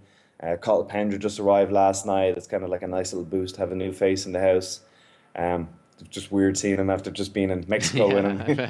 Here he is again after harassing his way into another fight. We're just a kind of a weird little twisted family or something that just likes fighting. I don't know how to explain it better than that. So I guess I'm just getting used to being comfortable with change. If you're not comfortable with change, I don't think MMA is for you, because dates change, opponents change, styles change, media obligations. It's every day is very, very new, and you just have to be able to just kind of roll with it and not get too attached to any one thing. Hopefully it's Aldo on July 11th. If so, how does he win? How does Conor win? Well, I think Aldo's gotten really, really good at beating kind of shorter wrestler guys that are learning how to strike, and that's sort of an accurate enough description of his last few opponents. But now he's fighting somebody that hits a lot harder than him, and that's just a factual statement. Looking at how both have finished their last few fights, some of Conor's have been destructive knockouts, his have been decisions. So Aldo's very fast, and he's a good kind of points fighter, racking up points, but he doesn't have the kind of stopping power that Conor has. But he does eat a lot of shots. He comes out of fights quite badly damaged. So if he's eating a lot of shots from kind of smaller wrestlers that are learning to strike. What's going to happen when he faces somebody that's an expert level striker that has fractured people's faces with one shot, has knockouts in under 5 seconds? I think it's going to be pretty one-sided, and I can't see it going past one round. Wow. And it will be a knockout of some sort? Either clean or a referee dragging him off TKO stoppage. Will you advise him to target the ribs? No. Like he said, Conor said himself in interviews, the beauty of the most beautiful stop in a fight is that clean. That's one of my favorite little clips of his. Ivan Bushang, that slip left hook.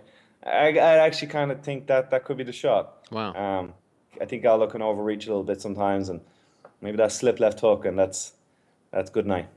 And hey, how about Cage Warriors? Pretty good for you, right? A place for your fighters to have a home now for the up-and-coming guys?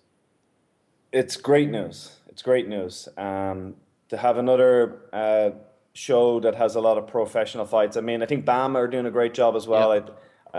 I think you'd be remiss to not mention them.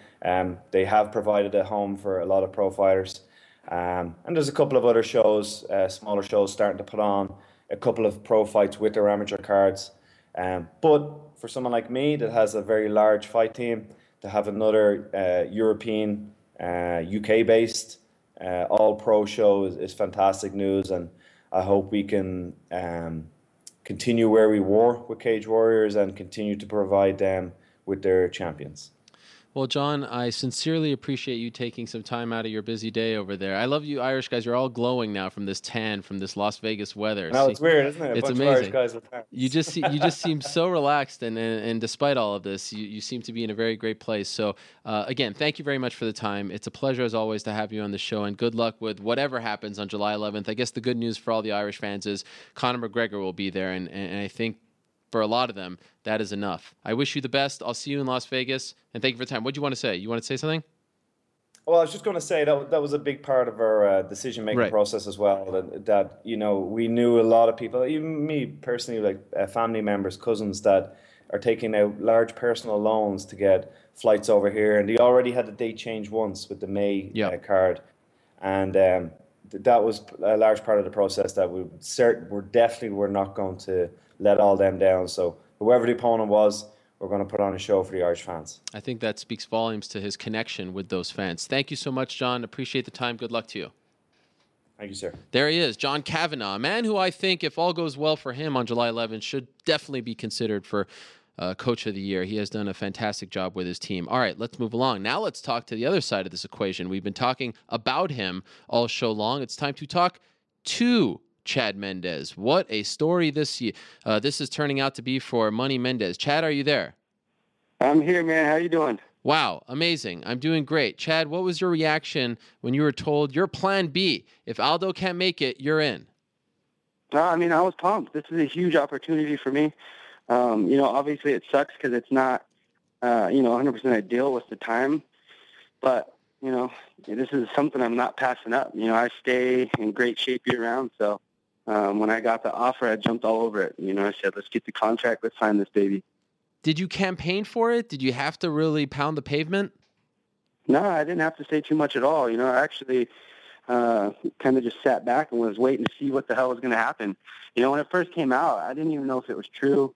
There's always some media that likes to just get some attention, so they'll come up with some bold headline that, is not true. And, I saw it for the first time. I sent it to Jeff and Mike, and I'm like, is there any truth to this? If it is, this could be a big opportunity. Let's get on it. And they're like, we haven't heard anything about this, but we'll look into it. And about an hour, maybe 2 hours later, I get a call from Mike and, asking, do you think you can make weight in a couple weeks? And, this is something that, might be going down. So just be ready. And, I told him I could, and, I've just been getting ready ever since. How much did you weigh when you got the call? At that point, probably about 63, 64. And is that okay for you? I mean, would you weigh that much around 2 weeks before a fight? Yeah, I mean, I usually don't start really cutting until about 2 weeks out from a fight, sometimes 3 weeks, depending. But, I'm usually walking around 60 about 2 weeks out. So that's pretty pretty common. It still sucks. Cutting any bit of weight always sucks, but that's part of the game, and that's what I'm here to do. So I'm going to get it down and get in there and fight if they give me the opportunity. Basically just sitting back waiting now. And, of course, you last fought in April. Great win over Ricardo Lamas. How active have you been in the gym since then? Thanks, man. For me, it's kind of getting in and out of the gym. When I'm outside of camp, I like to do active stuff outside. I'm a big cyclist. I do a lot of long rides and stuff that basically just get outside, get in the outdoors, get a good cardio workout. But, just more than anything, just clear my mind. But, so I do a lot of that kind of stuff. I just ran the Tough Mudder, which was like 10.5 miles or something up in the Tahoe Hills. No oxygen up there, and killed that race. I've been doing a lot of stuff, been training mitts with my coach Joey, getting in there and wrestling with all these guys that came out from now. So, I definitely feel like I'm ready to get in there and, fine tune everything the last couple of weeks, and I'll be on point. Yeah, and speaking of that Tough Mudder madness, didn't you do like a quarter of that thing with Paige Van Zandt on your back? Yeah, I think we were supposed to do I think it was like a half mile with someone on your back. But that's like after already climbing all the way to the top of the mountain and going through a bunch of crazy obstacles. So, yeah, it was pretty tough, but it was fun.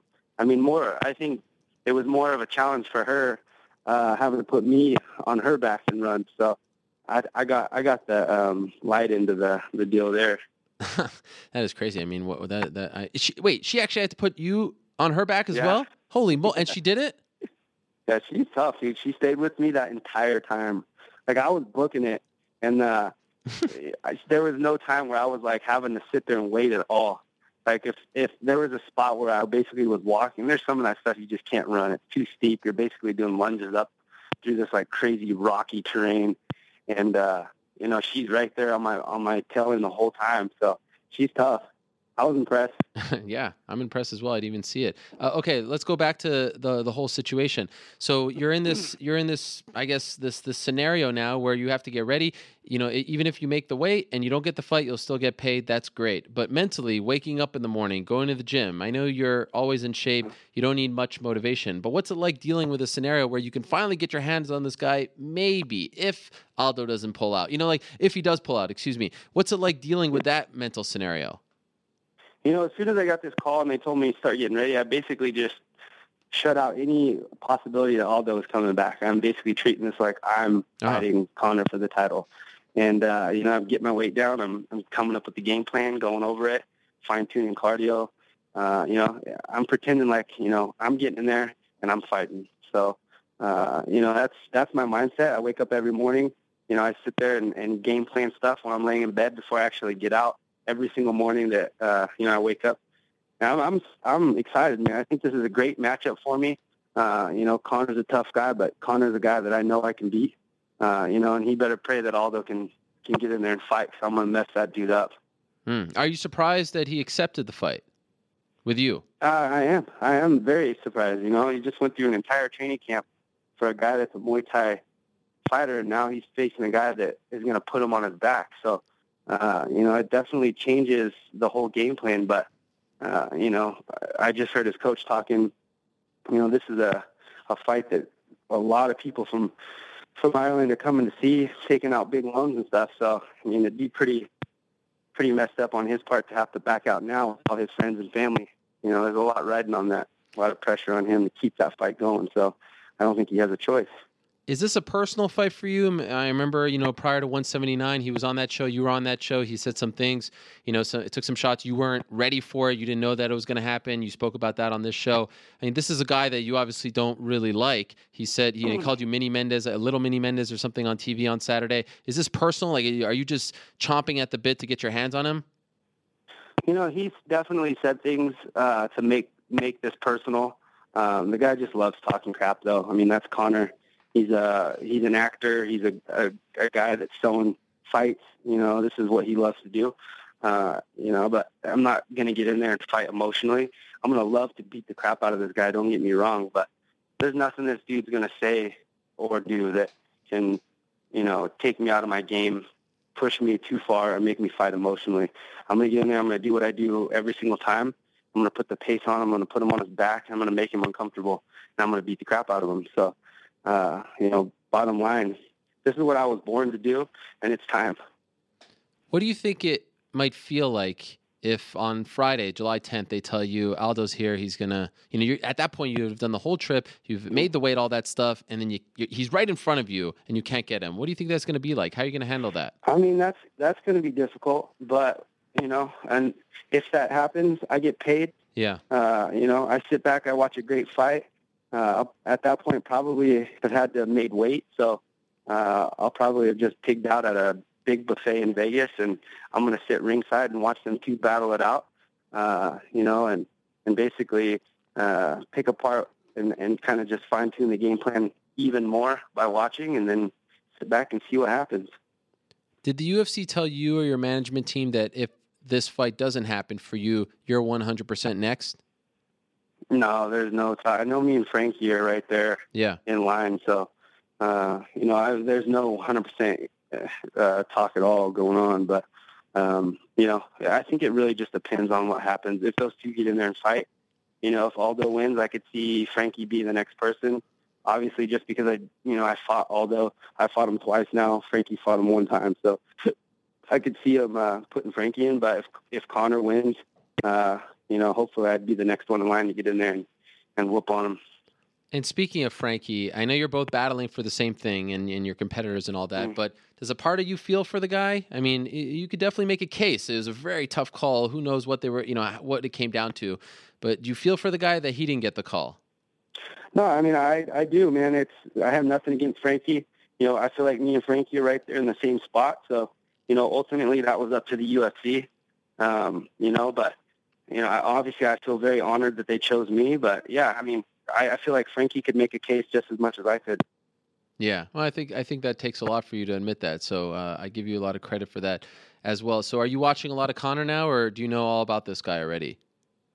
I mean, definitely I'm watching him, obviously, like I said, fine-tuning the stuff that we're going over. But, Conor's a guy I've been watching since his very first fight in the UFC. I knew that with his mouth and, all his flashy stuff, this is going to be a guy that if they didn't put in there with the wrestler and would get beat on his way up to where he's at now, I'm going to be fighting this guy very soon. So, I've been watching him. I've been studying him. He's a guy that I've watched fight a lot, previous fights before the UFC and obviously all the fights in the UFC. So, like I said, the game plan is there. We've already known what it is. It's just all about fine-tuning it now just in the last couple of weeks and getting the weight down and getting in there. How do you foresee beating him?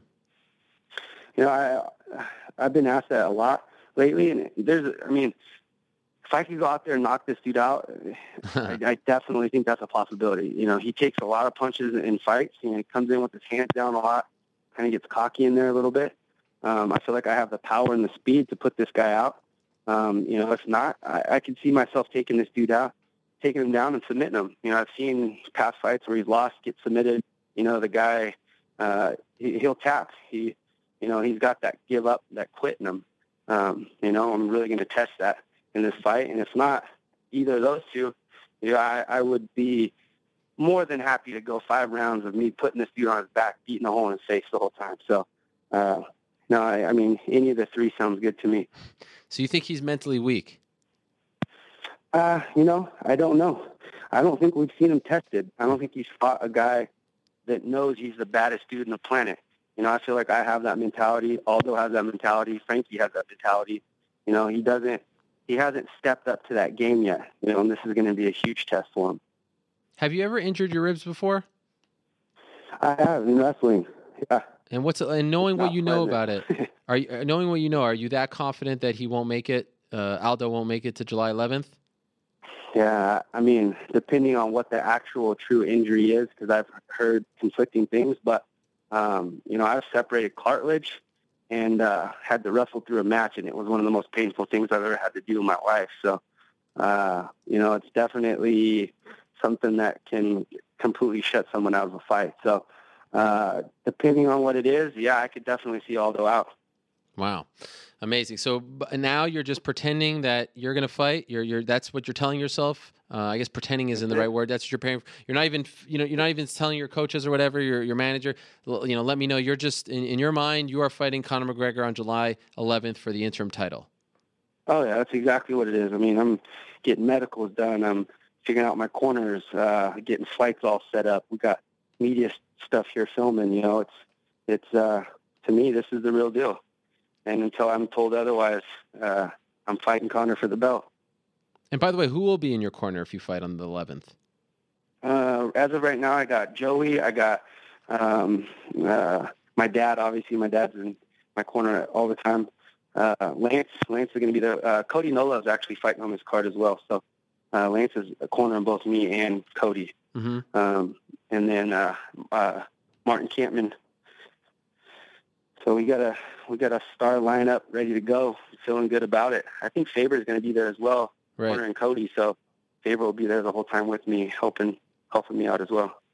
Awesome. Well, good luck to you, man. I don't know. I think a lot of the fans, as I said, are just happy. The Irish fans are happy Conor is on the card. I saw a lot of them say they'd like to see him fight you because of the history between you guys. Of course, I think there's a lot of people who want to see Aldo get the fight. It's such a strange thing, but kudos to you for taking it on short notice and doing what you have to do. And I will say good luck to you in getting that fight, and of course, good luck in the fight if you get it as well. Awesome, thank you, man. This is it's a very weird situation, but I think this is history in the making, and I'm glad to be a part of it. So, let's see what happens. Well said. Thank you so much, Chad. Appreciate it. All right. Thanks, buddy. There he is, Chad Money Mendes, the plan B in this whole scenario. And, I really like today's lineup because I feel like we're covering it from all angles. Of course, earlier on in the show, we spoke to Frankie Edgar. Then we spoke to John Kavanagh. We even had Marc Ratner's take on the whole situation. Of course, just spoke to Chad Mendes. And the most interesting part of this scenario involves the injured fighter, Jose Aldo. What happened? How did this get out? Is he going to fight? How does he prepare? A lot of questions. Of course, you'd love to talk to Jose Aldo about it, but we have the next best thing. We have a man by the name of Jonas Bilharinho, and he is the Jungle Fight bantamweight and featherweight champion. He is a man who was brought in from Team Nogueira to train with Novo União to essentially mimic Conor McGregor, to be the Brazilian version of Conor McGregor. He is a fantastically entertaining fighter, even kind of looks like him with the hair and all that. He has a lot of great insight on this whole situation. He joins us now via the magic of Skype from Brazil. There he is. Jonas, how are you? Hi there. Good to have you on the program. You're actually sideways, so what you did before was better than what you're doing now. There you go. Like this? That's perfect. Yep, there we go. How was my pronunciation of your name? It's Bilharinho. Bilharinho. Yeah, but people in English usually say Bilharinho. Oh, yes. I try. I have my colleague, Guilherme Cruz, tried to teach me how to say it correctly. So I apologize, but I wanted to get it right. So it is great to have you on the program. I'm very impressed. Obviously, you've had a great career, and when you were brought in from Team Nogueira to help Aldo prepare, it was big news. From what I understand, you were there when he got injured. Is that correct? Yeah, I saw. What happened? He was fighting with a guy, Alcides, a spar. I had just trained with him, and then Alcides tried to spin back kick him, and he slipped and got his ribs. And did he react right away like, oh my God, something serious happened, or did he keep fighting for a little bit? How did he react to this news? We knew he was in pain because Aldo never complains about nothing during trainings, and he was like a little bit. We saw he was on pain, but he did the round till the end. And after he talked to the Dependeros, the Novo União head coach, and he asked it to stop training. And, after 24 hours and this news kind of coming out, did you think that he was going to pull out of the fight? I don't know. I think probably not. I'm going to be optimist about it because although wants this fight so bad, I think the fight will probably happen. Okay, but at the time, last week, when you saw the injury and it was in its freshest state, did you think that he was going to pull out back then? Yeah, I thought it was nothing because it wasn't a hard kick. So I think we'll probably fight, and I hope so. I hope so. So I will be with him on Tuesday to see what is he capable of doing during trainings or not. But my opinion by now is that he is going to fight. Well, that is great news. When's the last time you saw him? I saw him on Thursday. Thursday. And what kind of pain was he in? He was walking slow to don't feel the pain on ribs because it's disturbing, man. You cannot punch, you cannot move, you cannot breathe, but the pain was still fresh. I don't know right now. It's better. If the pain got worse, he will probably don't fight. But I think the fight's going to happen. I don't think it will get any worse. Have you talked to him since Thursday on the phone? Yeah. And what's every day? What's he telling you about how he's feeling? Oh, it's a little bit painful, but there are some kinds of pain that we can hold during fights, and there are some kind of pains that we cannot hold. So I hope so that it's one of the one that we can hold. We will test him on Tuesday.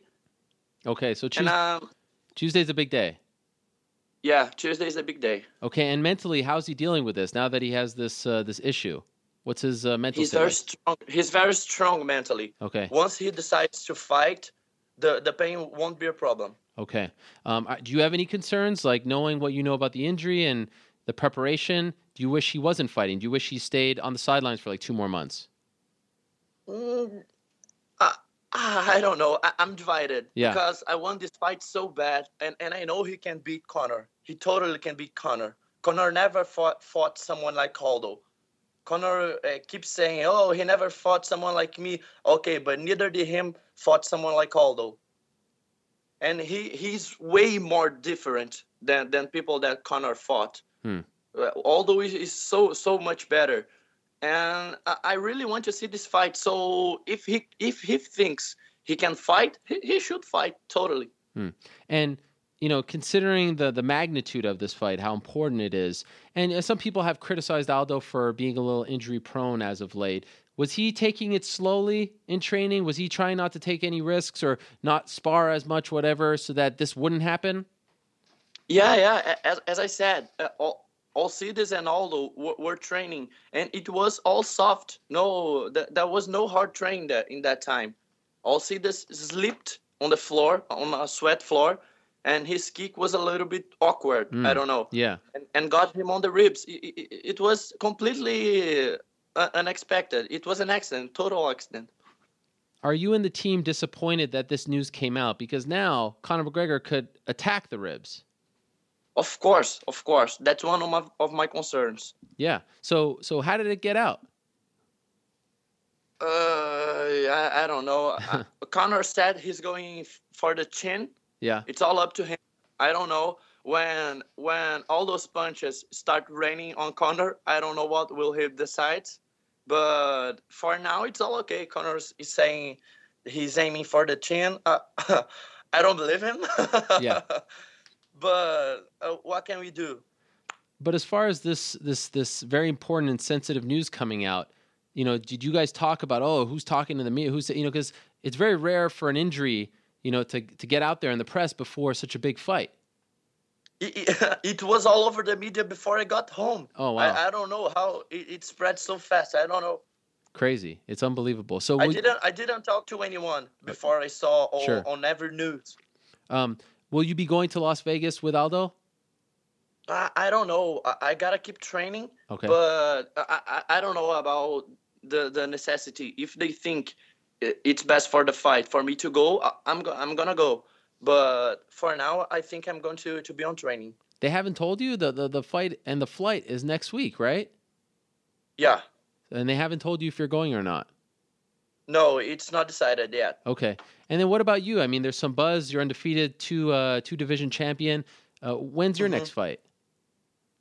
I don't know. I'm waiting UFC to call. Yeah. I hope it's soon. I really want to fight the UFC. I already got invited by Bellator, but I denied the offer. So the only way I leave Brazil for fighting is going to the UFC. Didn't you try out for Tough Brazil recently?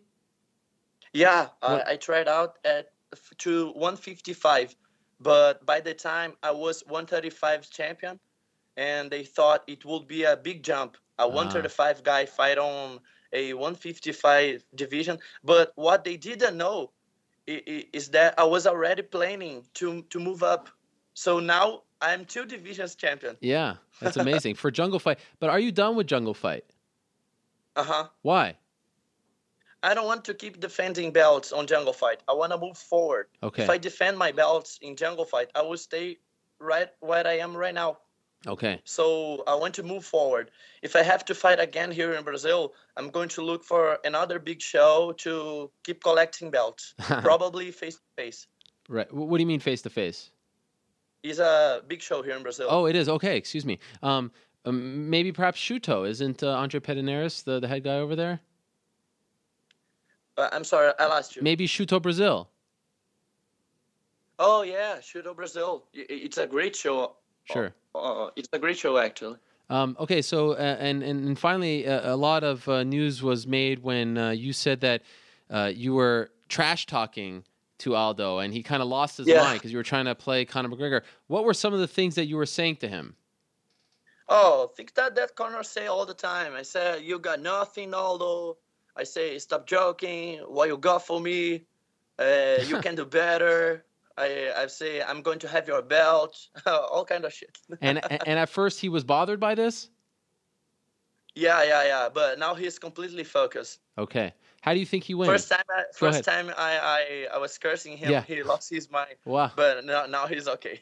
And you even do his hair like your hair like Conor, right? Yeah, I used the hair like that, but it was a coincidence. Okay. People are thinking I'm using beard and the hair like that because of Conor, but no, that is still Jonas. So how do you predict that Aldo wins? Probably knockout, but I won't be surprised by anything. Aldo is prepared for everything, literally everything. It was a good camp other than the rib injury.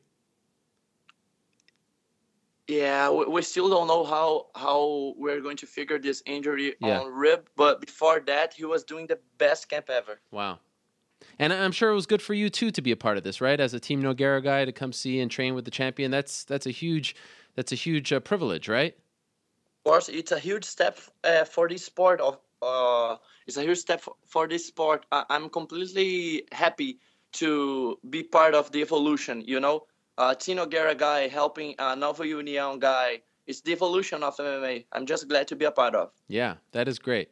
Very cool situation, and great for you as well to help Aldo prepare for this fight. Hopefully, we're all praying, hopefully the fight actually happens and Aldo's okay. Mm-hmm. Let us know tomorrow when you see him. Let us know that all's good, all right? Okay, no problem. I will sure be posting on Instagram and Twitter all things, all news. And great. Just check that. You'd all be there. At Jonas Speed. That's her name. Jonas Bilharinho. Bilharinho. Yes, Bilharinho. Right? What do you think? That's okay. That's fine by me. That's good. People here in Brazil say it wrong. I won't mind. Okay. Obrigado, my friend. Thank you very much. Good luck to you and the team. Appreciate the time, and I hope that we will see you in the UFC sooner rather than later. Oh, thanks. Thanks a lot for all the MMA fighting fans. Thanks for the support. See you around, guys. All right. There he is. The man on Twitter who is known as Jonas Speed looks very much like Conor McGregor. The hair, the beard, but more so than that, his movements. Has done a nice job of mimicking Mr. McGregor, and McGregor taking a subtle shot at Aldo bringing in new training partners, saying, I don't have just random people surrounding me here. I'm with the guys who, brought me to this point, with the guys who helped me prepare for this moment. And while Jonas didn't injure Aldo, he made that very clear. It was an interesting thing to say, a difference in philosophy. But he is a great fighter. If you haven't seen him, check him out on YouTube. Very entertaining, a lot of fun, and I hope that we get to see him in the UFC sooner rather than later, as I said. All right. one guest to go, and we have saved the best for last, my friends. It has been a year since I've been trying to get our next guest on the program. And then when the news broke that he was finally going to be inducted into the UFC Hall of Fame, I thought, wow, this is my chance. And while it took some time there, we finally got it done. I am so excited.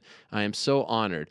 I just can't even put into words just how great it is to say BJ Penn, the prodigy, is joining us right now on the phone, right here on the MMA Hour. BJ, are you there?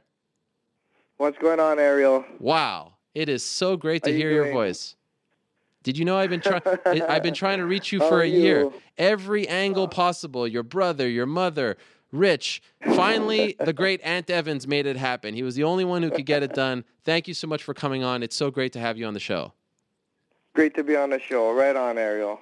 Great to be on the show. So congratulations on this big news. You are being inducted into the UFC Hall of Fame on July 11th. What was your reaction when you found out that, all right, here it comes, Hall of Famer BJ Penn? I was very excited. You know, a great way to go out and a great way to kind of just, finish it up and, put myself at ease a little bit. But, you know what was even better than getting inducted? Well, I don't know. I didn't get inducted yet, though. But what was even better was just everybody's positive support from it. You know, I didn't get any, any backlash or any this and that. It was just everybody's so positive, and it was a very nice way to end the show. Backlash? Who would disagree with you going into the Hall of Fame? Did you really think anyone would have a problem with this? No. I don't know. I guess sometimes I'm a very controversial man, and but everything was very positive and was very well taken by me. Who called to tell you the news? How did you find out? Dana actually. Wow. Dana let me know. And what was that like? Considering your history with him, and I know it's a lot better now, but he, a guy that you've been very close with, you had your ups and downs, and you ended, on a good note. What was it like to hear it from him, and what did you guys talk about? He just said, to keep it. I think he was keeping the date from me for a little bit, but he said to, keep it quiet, or they're gonna do something, and they don't let me know, because of BJPenn.com, they don't let me know ahead of time what's going on. So, they really got to push it out there before I get it out there. What's going on over there with BJPenn.com? Are you happy with, it's a controversial website. You know this, right? Controversial as in, well, that's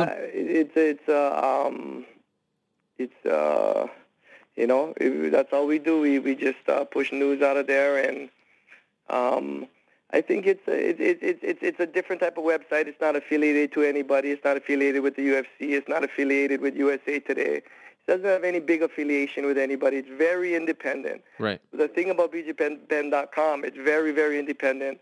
We don't have anybody leading us in any way with whatever we do. Of course, I have friends in the industry, of course. That's how we could be led, by friends of ours. But, besides that, we're, that's all it is. It's just an independent news agency, and we do our right traffic. Yeah, I would imagine, especially with your name attached to it. So like I said, I've been trying to get you on this show for a year. I wanted to talk to you. We missed you. We got a guy in the back there, New York Rick, who's probably your biggest fan. This guy, he worships you back there.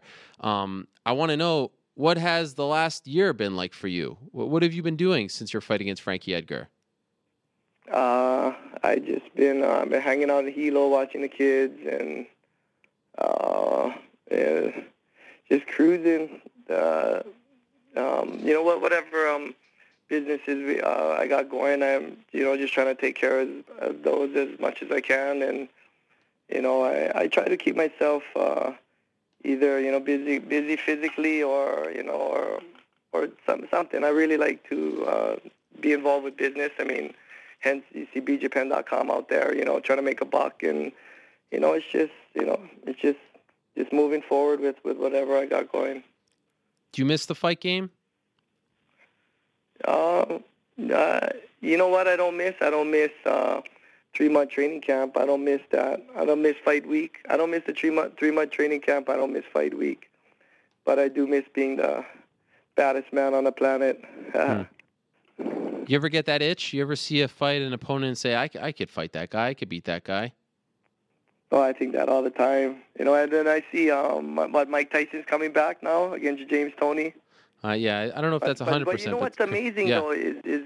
Oh, go ahead. I'm sorry, Ariel. No. I was just going to say, I'm not sure if it's 100%, but yes, I've seen those reports as well. And he's obviously older than you. Yes, and it does blow me away, though, when I see, Verdum just got the belt at 37, and then you see Marc still fighting at 40, and, all these different things. And, it is amazing. I don't know. It's just, they're out there, they're doing it. You know what?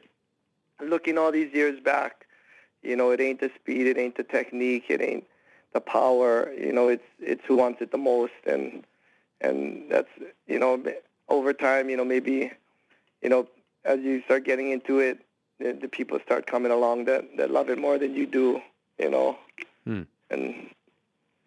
but here you go. You got like Marc, he was right there for a title shot, and he and he stayed around he had a couple of losses when he got to the UFC. He stayed in it, and he was one fight away from a title shot. So, he was in the title. He was in the interim fight, right? Sure, yeah, he fought. Yep. Yeah, he was in the fight, yeah. So look at that. When I see stuff like that, I'm like, man, tell me if you didn't just stick around for a little while, something would just click, and you just, you'd be back. Of course, back on top, you also or one fight away or whatever. Yeah, and you have Robbie Lawler, who's a champion. You have Barnett, who's coming back. That's what I mean. It's crazy. It is. What about how it all ended in Las Vegas around a year ago? I mean, a lot of people, including myself, would say that's not the BJ Penn that we remember, that we loved so much. It just didn't seem like it was you out there. I don't know if it was the weight cut, the technique, the game plan. Does that bother you that it ended like that? No, definitely. That was in my mind for a long time. But I'm sitting here right now. The first thing that a fighter would want to do at a time like that is go right back into training camp and like, I got to go do this again, and this and that.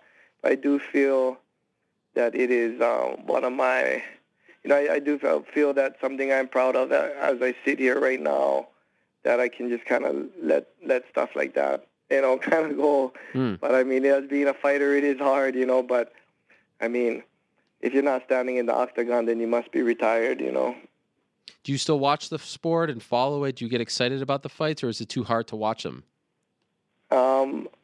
There's so many fights now. I of course I can't keep up with everything, but I'll watch a big title fight, and I'll watch. I know the Hawaii fighters and I know the champions. That's about what I know.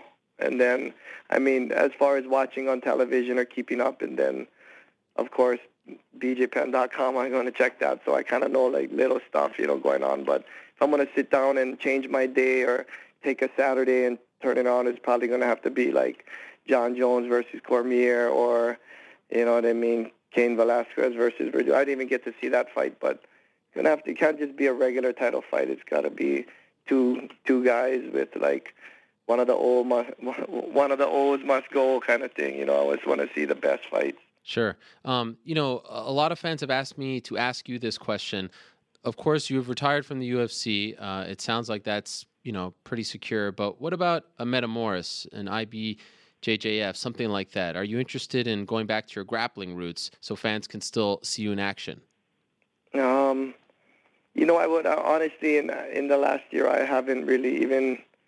I don't think I've been. I went in the gym and I did some cardio and some stuff, but honestly, I haven't even done martial arts this last year. I've just been kind of relaxing and just catching up with stuff that I missed out on in life. And instead of being in the gym all the time, I get in the gym and do cardio and stuff for my health and try to, stay healthy with that kind of stuff. But I haven't even, the truth is I haven't even done martial arts this year. Oh, okay. So stop by in the gym and just a little stuff, yeah. Maybe in the future, you think? Because you're a young guy. I guess I'm young if you see that the guy just won the UFC heavyweight championship at 37, right? Right. I don't know. It's just how much you're into it, and maybe sometimes it's not age, it's miles. Right. Could have a car with, yeah. So who knows? Never know. But you don't think you'll ever fight again, right? Yeah, I don't see myself with a strong will to want to. You never know. You never know what the future could hold. You never know what could pop up. But yeah, I got no desire to jump into a training camp and try to go out there. Wouldn't it be something? We have this sort of second coming of a great Hawaiian fighter in the form of Max Holloway, representing Waianae, right? The great city of Waianae. Wouldn't it be something if he can get finally the UFC to come to Hawaii? I don't know if you'll fight in it, but that would be pretty cool for you, right? That would be awesome. What do you think of Max? I'll definitely go and watch. What do you think of Max? I think Max is a great guy and very confident, and he's on it. He's on it right now. I just stay to what he's doing and stay focused, and I will not be surprised at all to see that guy walk through everybody as time goes on. And he's still so young. He's still only 20 years old. I think he's a little older than 20, but he's still. Yeah, what is he now? Is he 22, 23? He's under 25 for sure. So he's okay. He's got a long ways to go. So now that you could put a bow on your entire career, what would you say was the greatest moment? What's the moment that you think about maybe when you're sleeping, your head is on your pillow, you're saying goodnight to the day. What's that moment that, wow, if I could just go back to that moment? Yeah. My greatest moment in my whole career is when I became the first non-Brazilian to win the Brazilian Jiu-Jitsu World Championships. Wow. That was my greatest moment. So not UFC related, not the belts, nothing. Yeah, my martial arts career. Why is that? That started it all, and it's just kind of like you hope, and when they go and look back at judo, like, hey, who was the first guy that won in Japan that wasn't Japanese, and that's, kind of, as time goes on, it means more and more to me. Wow. And what about any regrets? Anything you look back and say, I wish I did this differently? Too few to mention. Really? But I mean, you can walk away with your head held high, right? I mean, we all have regrets in our life, but I don't think it's anything that really eats you up inside, is it? That's as life goes on, life just gets harder, and that's the mark of a man, just keeping your head up, right? Mm-hmm. Not taking the easy way out. Yeah, just keep your head up. So you're going to be in Las Vegas for the induction on July 11th, and then we have one of the most anticipated fights ever later on that night, UFC 189, Aldo versus McGregor, and I think it's very apropos that you're being inducted because you're the man who put the lightweight fighters on the map. I mean, if it wasn't for you, who knows if we even have an Aldo or a McGregor? It's a nice tie-in. Do you have any thoughts on these fighters? I know Aldo, there's a connection there from Novo União, but what about McGregor? This is a guy who's taken the sport by storm. Are you a fan of his? You know what? I'm BJPenn.com is definitely a fan of Conor McGregor, right? With the traffic that he brings in on different stuff. Right. No, I'm definitely enjoying. This whole build up to this whole fight. Conor's keeping it interesting, and Aldo's, the greatest of all time for the featherweight. So, I'm very excited. I want to see what happens. Who do you think wins? This whole thing with Aldo's rib, I don't know what's going to happen with the whole fight and everything. But I don't know, maybe it's just, maybe it is Conor's time, and maybe he is that good. Maybe it's just, maybe he's not that good at all. I still don't know. A lot of times I'll be sitting next to someone who doesn't know the sport that good, and they look at me, they're watching, and they look at me and say, what do you think about that? What just happened? And I'll say the same thing that you thought, So I'm kind of just as the same as everyone else. We're going to find out if Conor's the real deal still. Have you ever fought with injured ribs? Yeah, yes, of course. I mean, you going into a fight, I mean, are you ever going to get a chance to go in 100% to a fight? No, and if you're not hurt, then you probably didn't train hard enough or whatever, But, it's a strange thing that the news is already out there. Yeah. And because if you did have a hurt rib, you'd be hiding it, right? Sure. You wouldn't be telling everybody, and then do it anyway. So it's just, it's a controversial night period, I guess. Right. So I hear that you live. I guess you live like in the woods or something. It's very hard to reach you, right? You have you live in an area where the cell reception isn't great, right? Oh yeah. No, we have a little farm down there, but I'm in Hilo and I'm over there a lot, either side. But the other place at Whitefield Valley, they don't have too much. Doesn't have any good cell reception out there. Are you happy? Are you happy? Yes. Well, that's good. Very. That's great to hear. BJ, I got to say, as I say goodbye, I'm getting a little emotional. I miss you, and I've tried so hard to get you on this show for the past year, and I'll never forget just how nice you were to me. As I could be selfish here for a second, having you on my show. I'll never forget in Australia when you said that you wanted a percentage, and I'll still hold you to that. I have no problem with hooking you up with that, and you've just been so great. They don't make them like you. And I think everyone misses you. It's really great to see that you're being inducted into the UFC Hall of Fame. I'm so happy that they're finally recognizing you and that you're going to get to be a part of UFC 189. You deserve to be there, and I hope that everyone comes out there to celebrate you because you deserve that as well. One of the greatest ever, and it's amazing when I hear fighters talk about you with such admiration. You've meant so much to so many people. It's just really nice to see, and it's so great to hear your voice. Honestly, I say that sincerely. So I really want to thank you for coming on the show, and I want to congratulate you on this great honor, and I hope to see you on July 11th. Hey, thanks for all the kind words, Ariel. Thank you very much. Okay. And same here. Yes. Easy, brother, and say hello to your family, especially your mother. Okay. All right. Okay, Ariel. You take it easy. You take care. We'll talk soon. All right, there he is. I hope we will talk sooner rather than later. There he is, BJ Penn. Amazing stuff from him. Honestly, I've been trying to get him on the show for quite some time, really a year. I really got emotional there for some reason. The UFC 2015 Hall of Fame induction ceremony will take place Saturday, July 11th at 11 a.m. on the main stage at the UFC Fan Expo. It is free to anyone who has an Expo ticket. If you are one of the unlucky ones who can't be in Las Vegas for the UFC Fan Expo or UFC 189 or the Tough Finale or Invicta on Thursday, well, you can watch it live on UFCFightPass.com. It will be a 1-hour show, and what I'm told is it will be unlike the previous Hall of Fame induction ceremonies. Remember, there's a whole new system in play. 4 wings.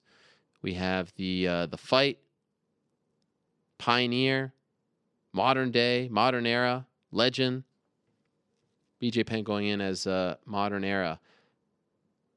Jeff Blatnick going in as well. Frank Trigg versus Matt Hughes, number 2, going in as the fight. And Bas Rutten as the legend. And also, by the way, which I ran out of time, so I didn't mention this, but my good friends over at MMA History Today, who just launched their own website, MMAhistory.today, reminded me that on June 29, 2001, a 22-year-old BJ Penn proved that he is much more than a grappler. I'm using their words. He knocked out Dean Thomas at UFC 32. How about that? 14 years ago today. Knocked him out in 2 minutes and 42 seconds in East Rutherford, New Jersey. In just his second pro fight. Remember his first pro fight, UFC 31. That was in May of 2001. His TKO win over Joey Gilbert. So there he is, the prodigy. I really want to thank Ant Evans of the UFC for hooking us up. That was quite the journey, but he got it done. He's the man, and we appreciate that greatly. All right, that does it for today's interviews. What a roller coaster of emotions. Mr. New York Rick, what do you have to say? It's good to hear from BJ Penn. It is good to hear from BJ Penn. I missed him. I know you're a big fan. Yeah. I wish there was a way that BJ Penn could be more involved in the sport. I mean, I'm sure there is a way. I don't know if he's the guy for that, though, just because I feel like it's so hard for him to not want to get back in there. That's a tremendous point. I think that the distance is required almost. Because you can tell just like the way his voice changes, and when he talks about fighting, you get the sense that he still wants to do it, but people around him or himself or whatever the case may be, make it known that the time is over. That might be the best point you've ever made on this show, because you're 100% right. There are some guys who just need to go cold turkey, right? I think he's one of those guys. Yeah, you could tell, man. His demeanor completely changes when you start talking about the possibility and the itch and all that stuff. I'm just, wow. I got emotional there for a second and so exhausted, because it really has been a year since I've been trying to have him on the show. Not to so much talk about, I didn't really want to talk about the Edgar fight. I think most BJ Penn fans want to, not remember that anymore. Forget it, right? Sure. But just to see, you want to try to put a bow, and there's, you can talk to him, but you need like an hour to really try to put a bow on this illustrious career, this amazing career, historic career, legendary career. And I'm really happy that they're inducting him. I think it's great what they're doing with the Hall of Fame, and it was great to finally speak to him. So anyhow, those are the interviews. There's probably a lot to talk about. We got 30 minutes, much to the chagrin of Devin Sawa and company, right? Yeah, I know. They want more time. They want more. Well, talk to the good folks over at Vox Media. Let's get into the questions, because there's a lot to discuss, including Yoel Romero, who we haven't talked about and who I want to talk about greatly. Okay. Let's start with Machida, though. What are your thoughts on the recent performances of Machida? Do you think it's fair to say he is on the decline, or has he simply come up against some tough opposition? I actually thought he was looking all right in the Romero fight until the ending. What do you think makes sense for him next? Who said on this show last week, who said on UFC Tonight last week that Machida was coming back too soon? It had been 70 days since his last fight. I thought he was coming back too soon. Then when you find out, and look, I'm not playing, Monday morning quarterback. I'm not instituting revisionist history into this discussion, but quick turnaround, surgery, dominant loss, smaller cage against a guy who had been out for quite some time. The deck was stacked against Lyoto Machida. And you're right. He did do pretty well early on. I thought he won the first round. I thought Romero won the second round, and then, of course, it ended in the third.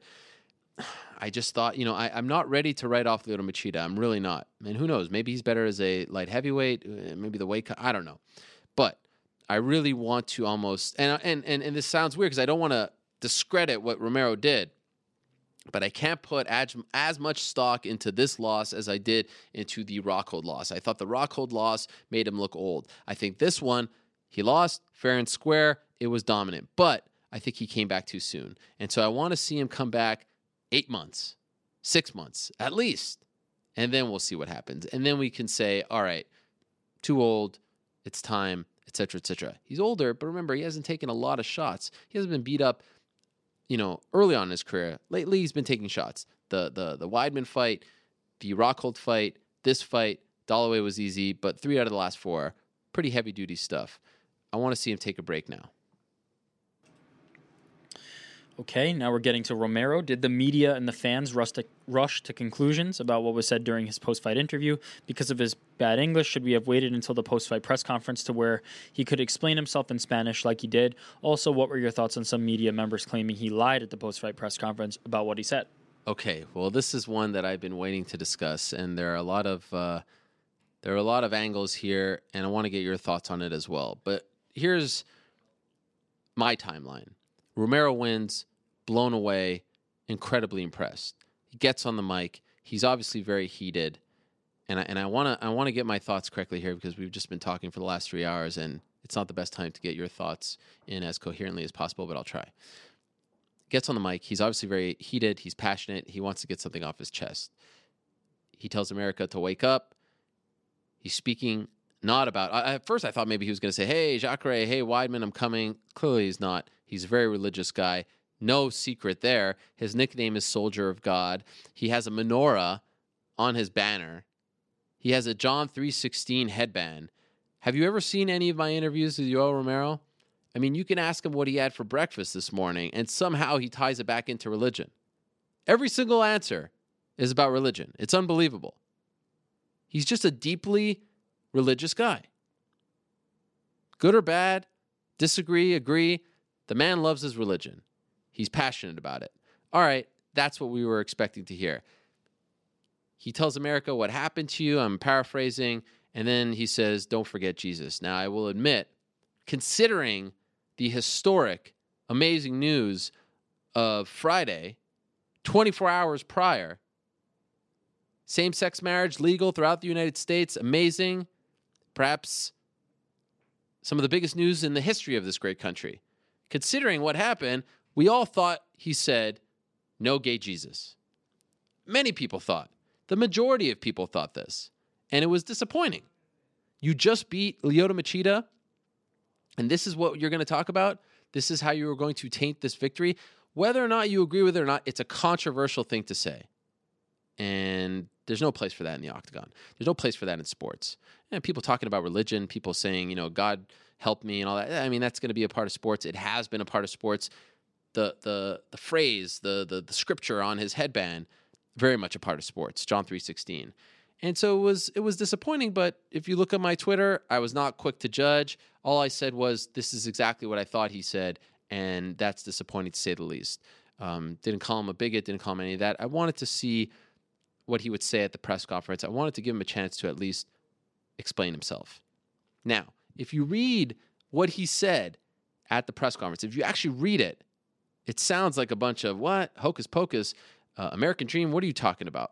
But if you actually listen to what he said, and you actually watch him say it, it's clear as day that he was not saying what many people thought he was going to say, or saying what many people thought he did say.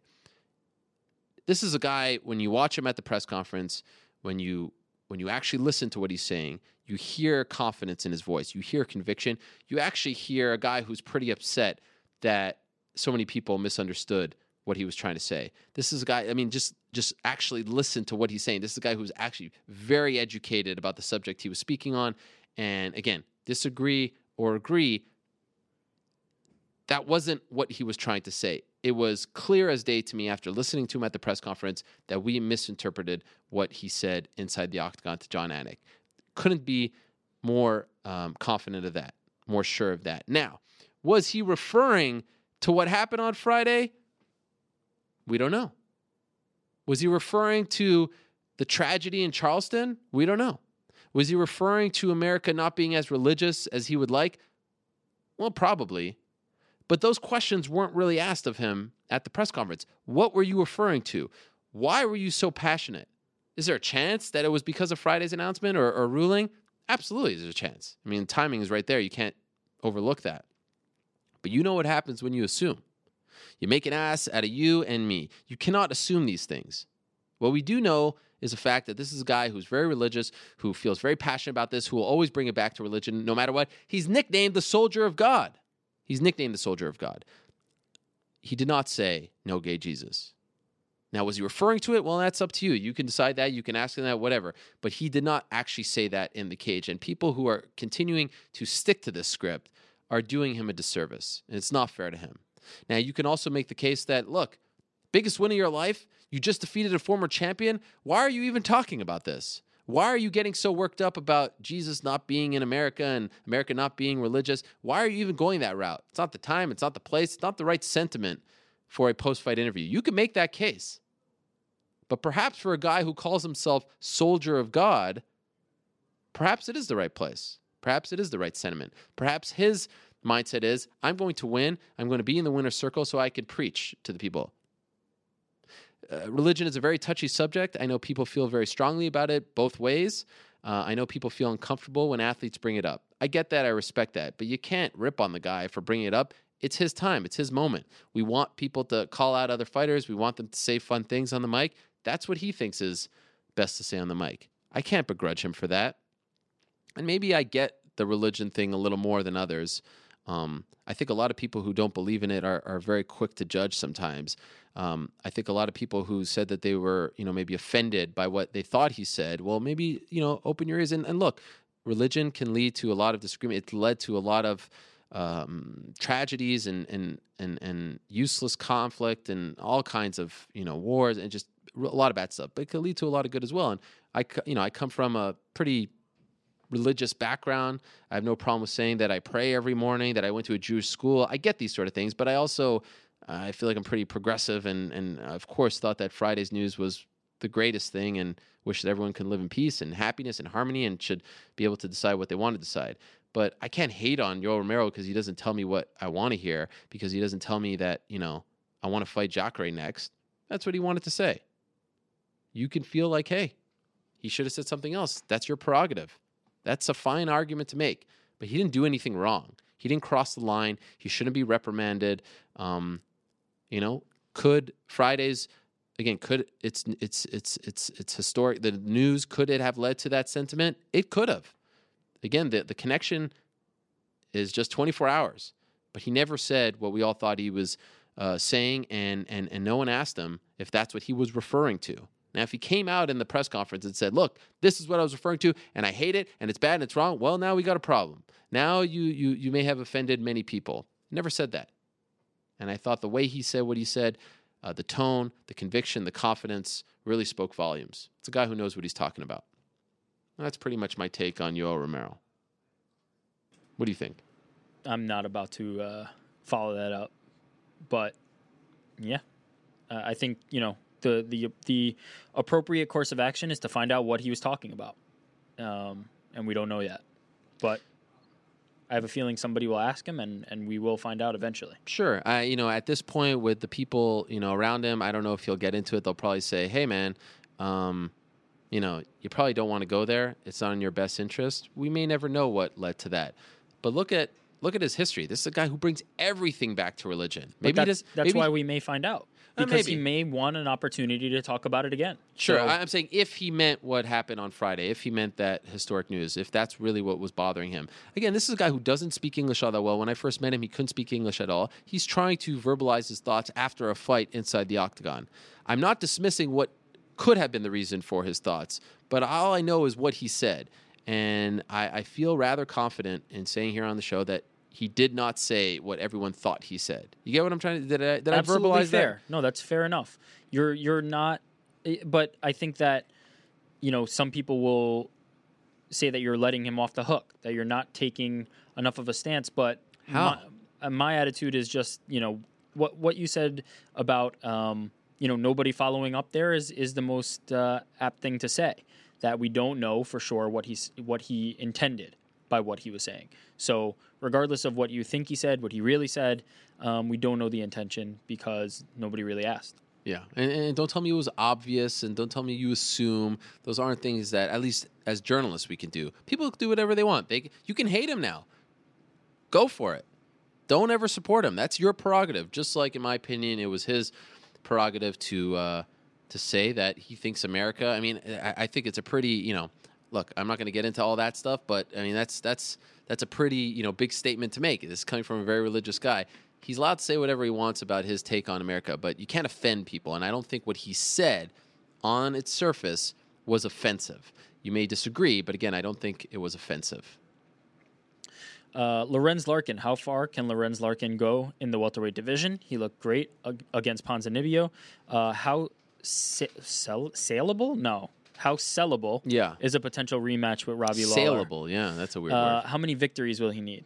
I don't know if it's quite there yet, but I'm very impressed. Remember, this is a guy who, when he was fighting in Strikeforce, as a 205er, he was kind of flabby. It was clear that 205 wasn't for him. I think we all thought 185 would be for him, not 170. He looks to be in incredible shape. That was a really fun fight. He's a new player, and it was a good showcase for him, but I still think there's a long list of people ahead of him at 170. We have a caller. Let's skip to that one for now. Oh, wow. Who's on the line? We have Jeremy from Texas. Jeremy from Texas. How are you, my friend? Hey, man. How's it going, Ariel? Howdy. What's on your mind?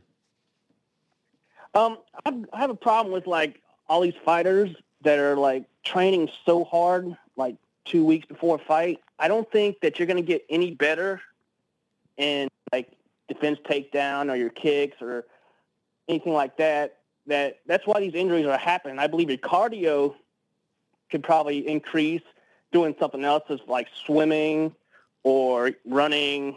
But as far as physical activity, I believe the muscle memory is already there, and I don't think you're going to increase your level of fighting in a 2 week time period. All right. Well, I've been to a lot of fights. Yep. Go ahead, Ariel. No, I was going to say I appreciate the sentiment, and I think to a degree you are often correct. But I don't think it's fair to say that about Aldo this time based on what we know about the injury, because you heard it from Jonas just an hour or so ago, and we've heard it from the guy who actually caused the injury. You heard it from Andre Pederneiras as well. This was a freak thing. and it appears as though there was a wet mat. He slipped and hit him in a bad spot. Now, in the past, Aldo has been somewhat injury prone, and often fighters are, but I really think that the UFC is trying to educate its fighters as much as possible, and that's just one organization, but they are the leader, about how to train properly. And I think Conor is putting out the blueprint that you really need to be the guy, and everyone comes around you to help you, and guys are doing things around you. But the days of being in a small gym and everyone's preparing and sparring right next to each other and one guy rolls into the next, which we've seen time and again, need to stop. I mean, you have to be a lot smarter than that. So, we don't know exactly what goes on in all the gyms across the world, but I do believe that fighters are getting educated. And by the way, let's not forget, this isn't boxing. This isn't any other kind of sport. This is a fight sport where you are using all your limbs. Everything's a weapon, and you're going to be prone to injuries. So these things are definitely going to happen. It's just a part of the sport. All right, my man, we got to run, but I appreciate the call. Okay. Thank you. All right. Later. All right, there he is. Caller from Texas, Jeremy. I want to keep rolling here because I don't want to run out of time. What else we got?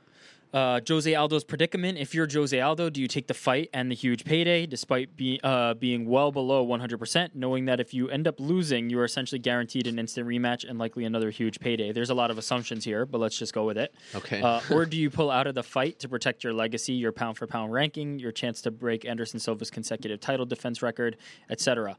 But you potentially risk throwing away the huge payday that was mentioned before, particularly if Mendes wins the interim title.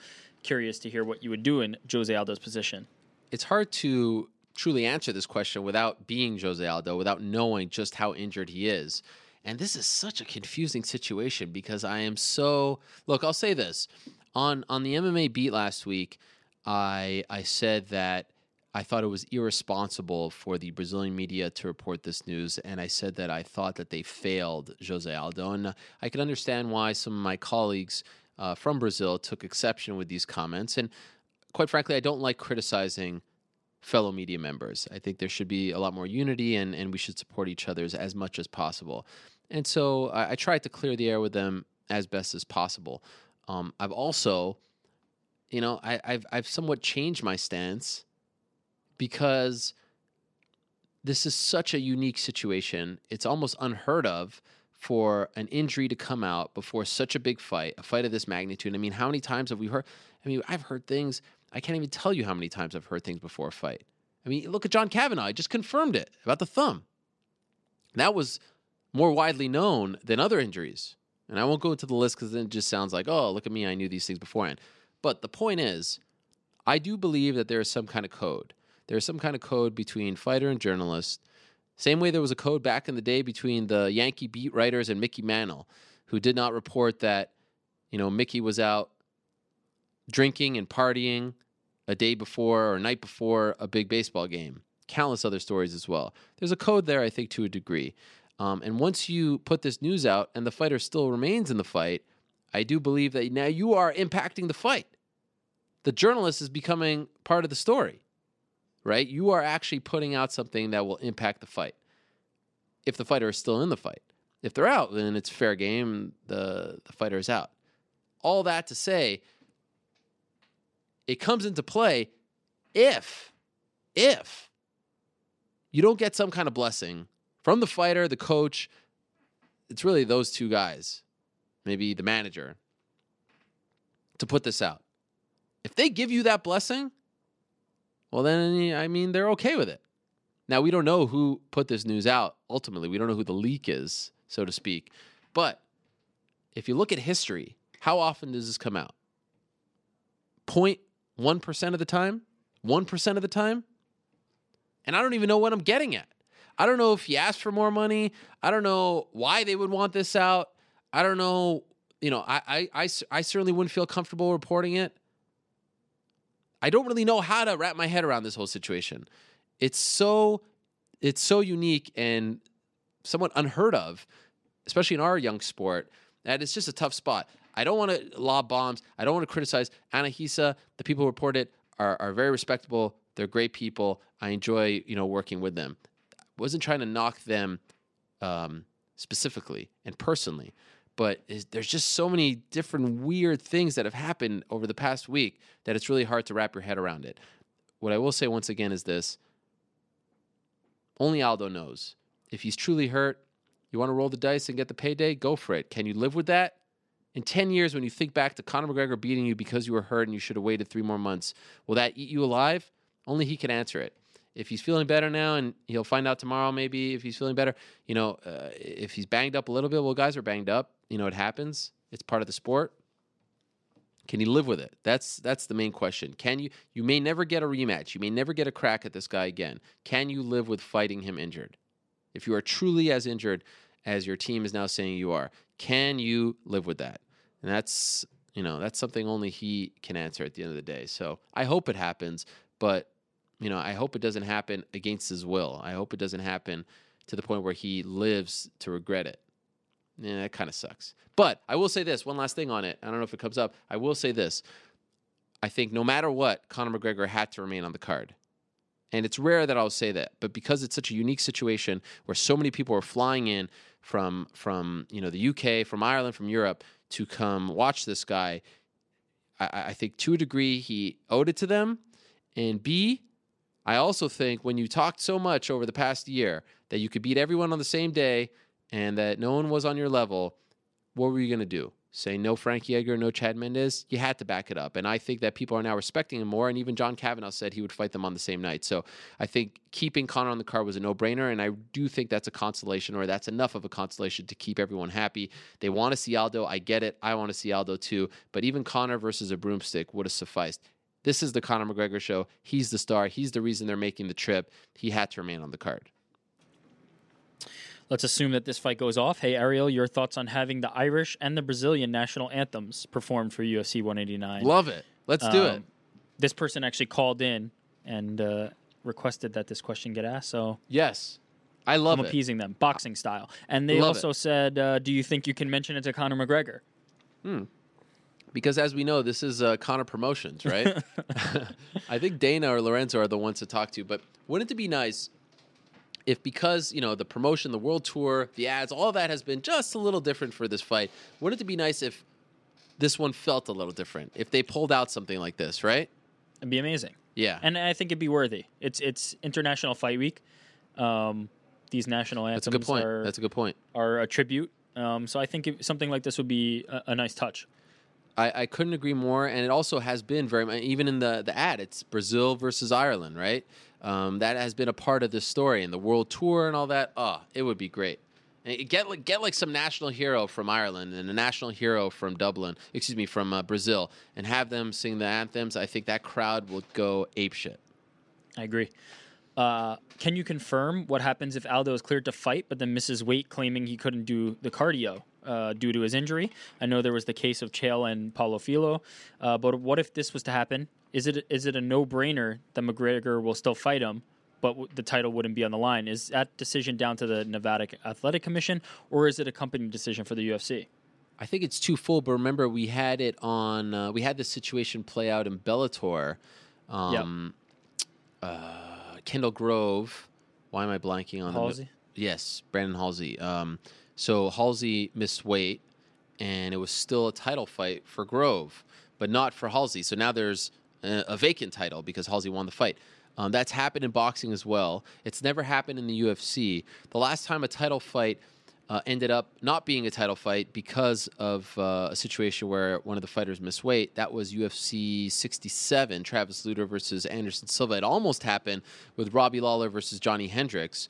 And what would have happened there was Lawler fighting for the belt. Hendricks couldn't win the belt if he missed weight. Remember, that was the vacant title when GSP left. I believe the same situation would play out here.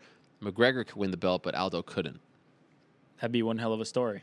God. I mean, at this point, I just want to see Aldo versus McGregor for the belt. If everything, I don't want anyone to fight against their will or truly injured. I don't want to see that, but I just want to see the fight that we've been talking about for so long. I mean, when this news came out, I was really depressed. And I just really want to see it happen. With all due respect to Mendes or Edgar or anyone else, I think that's what we all want to see. Speaking of those two gentlemen, why do you think Mendes was picked instead of Edgar to be the replacement? The story that I heard, and it was kind of confirmed here on the show, was that he's just a higher ranked guy. And, that's kind of interesting because the rankings haven't always come into play.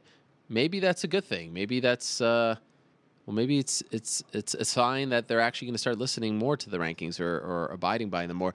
I will say this. I do think Frankie has the resume. I mean, I kind of felt bad for him when this came out. Now, maybe he doesn't want it under these circumstances. At the end of the day, there's that term again. I was surprised at Mendes because he just had the title shot.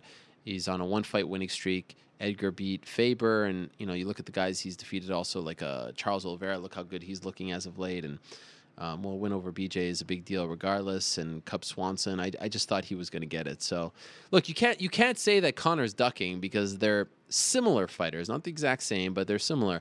And I hope all this talk that he won't fight a wrestler and all that will go, out the window, because this is a guy who's agreeing to fight a wrestler and also, agreeing to fight Aldo, and he doesn't care what the scenario is at the end of the day on July 11th. So I hope all that silly talk goes away now. Yeah, I mean, in Chad Mendes' defense, he did look very good against Jose Aldo. He definitely pushed him away. But I don't think it was a controversy. No, it wasn't a controversy. But he pushed Jose Aldo in a way that very few can. So I don't think that him stepping in there. I'll say this: I thought he did better against Aldo than Edgar did. I thought there were moments that he looked like he was closer to finishing the fight. So if he's the one who steps in there against McGregor, I think it's fine. I'm not up in arms about it. If it was me, I think Edgar has the better resume, as you said. But I'm not too upset that Mendes would be the one to get the shot. I think both guys are pretty worthy. Sure, and I'll also say that there's that built-in rivalry in store. I mean, you could tell these guys don't love each other. There's that great interview from the BT Sports Show where he said he'd rest his balls on his head and all that stuff. I mean, there's heat there. Could you imagine what that weigh-in show is going to look like, or feel like, sound like on July 10th? Just the fact that Conor's there, you'll have all these Irish people there. But if it comes out like 30 minutes before that Aldo can't get cleared, and I would suspect that they clear him before. Yeah. And then Chad jumps in there, and now, I mean, what the heck? Craziness. Just a whole other layer. And maybe it's a blessing at the end of the day for the UFC because it got this fight in the news. But just a bizarre turn of events heading into July 11th. What are your thoughts on Bellator signing Josh Koscheck? Do you expect he will draw much attention for them? Do you have any issue with them signing a fighter that has lost their last 5 fights, 4 by finish, and probably shouldn't be fighting anymore? Who's the one that said, pay attention, remember that relationship between Zinkin Entertainment and Scott Coker? Remember that relationship between Bob Cook and Scott Coker. Bob Cook, former matchmaker, for Strikeforce, obviously a coach over at the American Kickboxing Academy, Zinkin Entertainment, based in the San Jose area, a management team to the likes of Daniel Cormier, Cain Velasquez, Luke Rockhold, Josh Thompson, and Aaron Pico, Ed Ruth, Phil Davis, Josh Koscheck, 4 of the biggest name signings that Bellator has had in the past year or so, in the past 6 months. All Zinkin guys. There's no coincidence here, and I'm not surprised that they signed them. These are the kind of fighters that, I mean, if they're going to sign Kimbo and Ken, Koscheck is definitely fair game.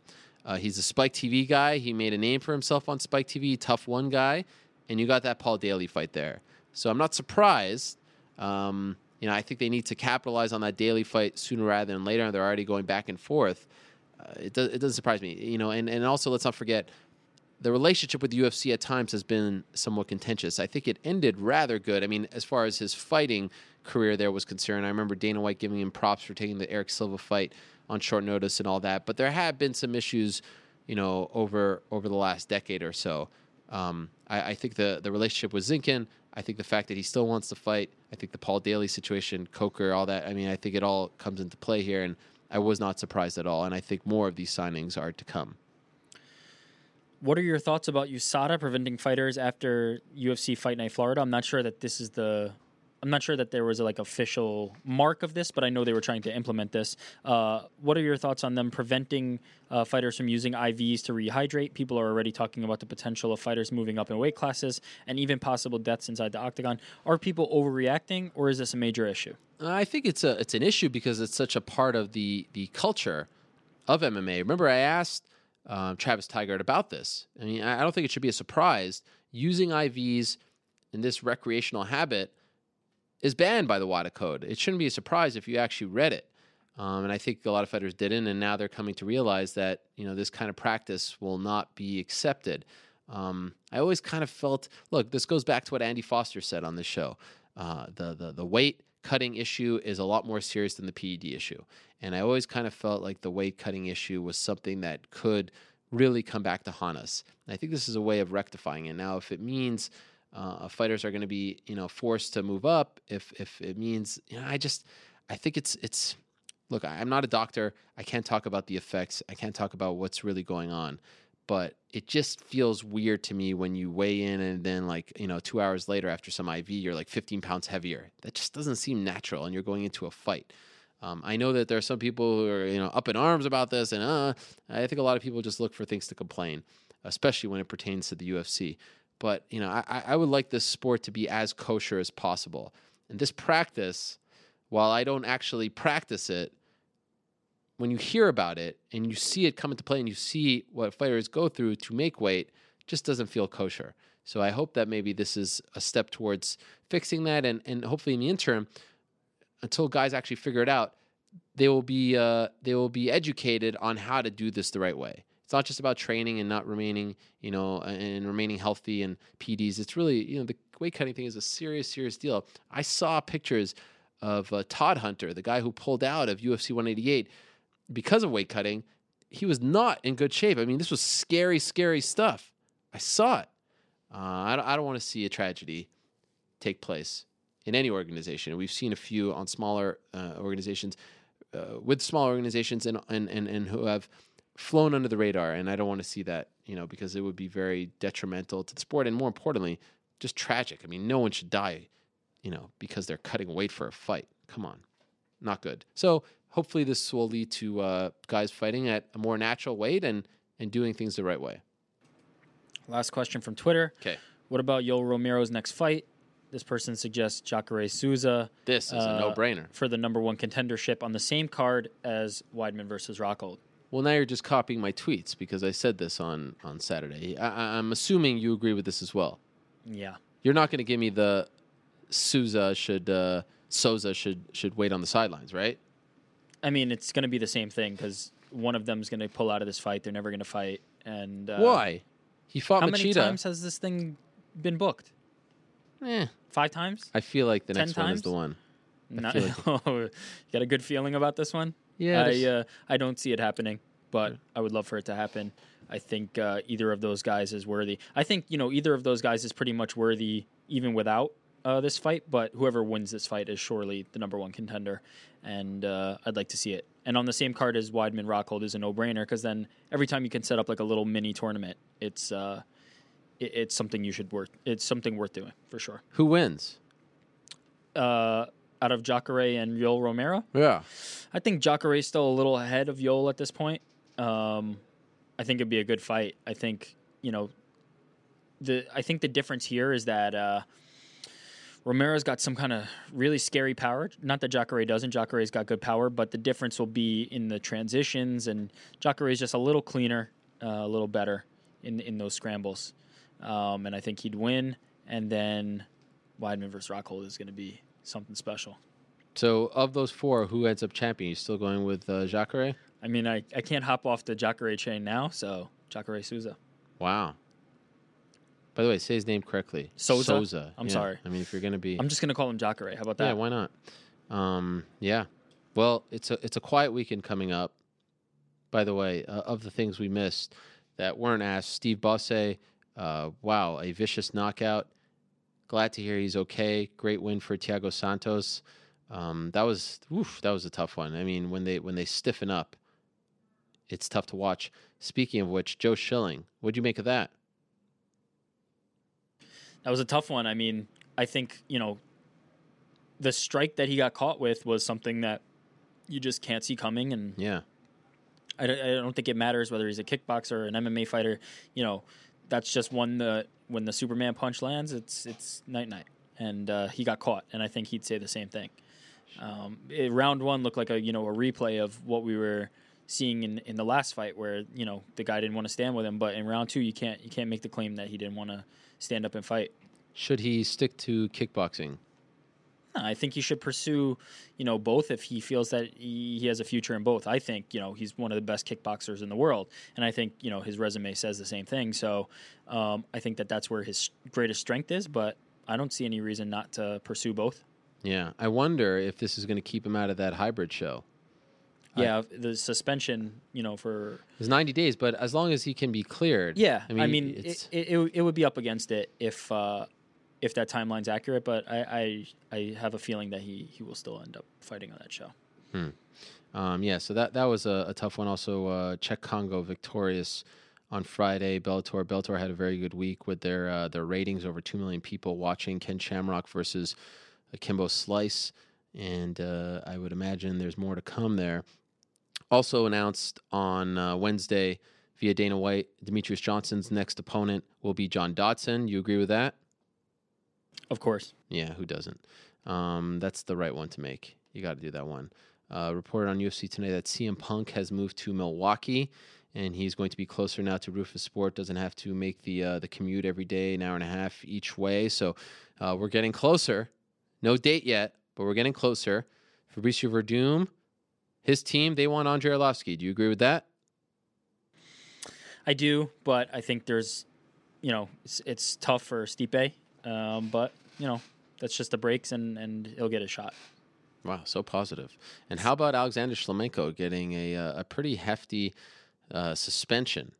I'm not too mad at it. I know, a lot of people are saying that it's too long, but it might help clean up the sport. The longer, the better, to be honest. I feel like the initial punishments are going to be, whoa. Yeah. I mean, it's certainly a shock after people not suffering major consequences, but I think that this is the right direction, even if it's a little bit longer than you might expect coming off, suspensions previously that were not nearly as long. It's a bit startling, but I have no problem with cheaters getting long suspensions. You know what they say? Cheaters never prosper. He received, by the way, from the California State Athletic Commission, 3-year suspension, $10,000 fine. I love when they give a big suspension, they only fine them like $6. This one seemed a little more in line with the actual suspension. So that's a big one for the former Bellator middleweight champion. Who knows how it affects his career. GSP, I'm told that people close to him say the new anti-doping policy is a step in the right direction, but, we'll see what happens. Still no decision. And one last thing, just reported earlier in this show by my colleague, the American Animal Marc Ramundi himself.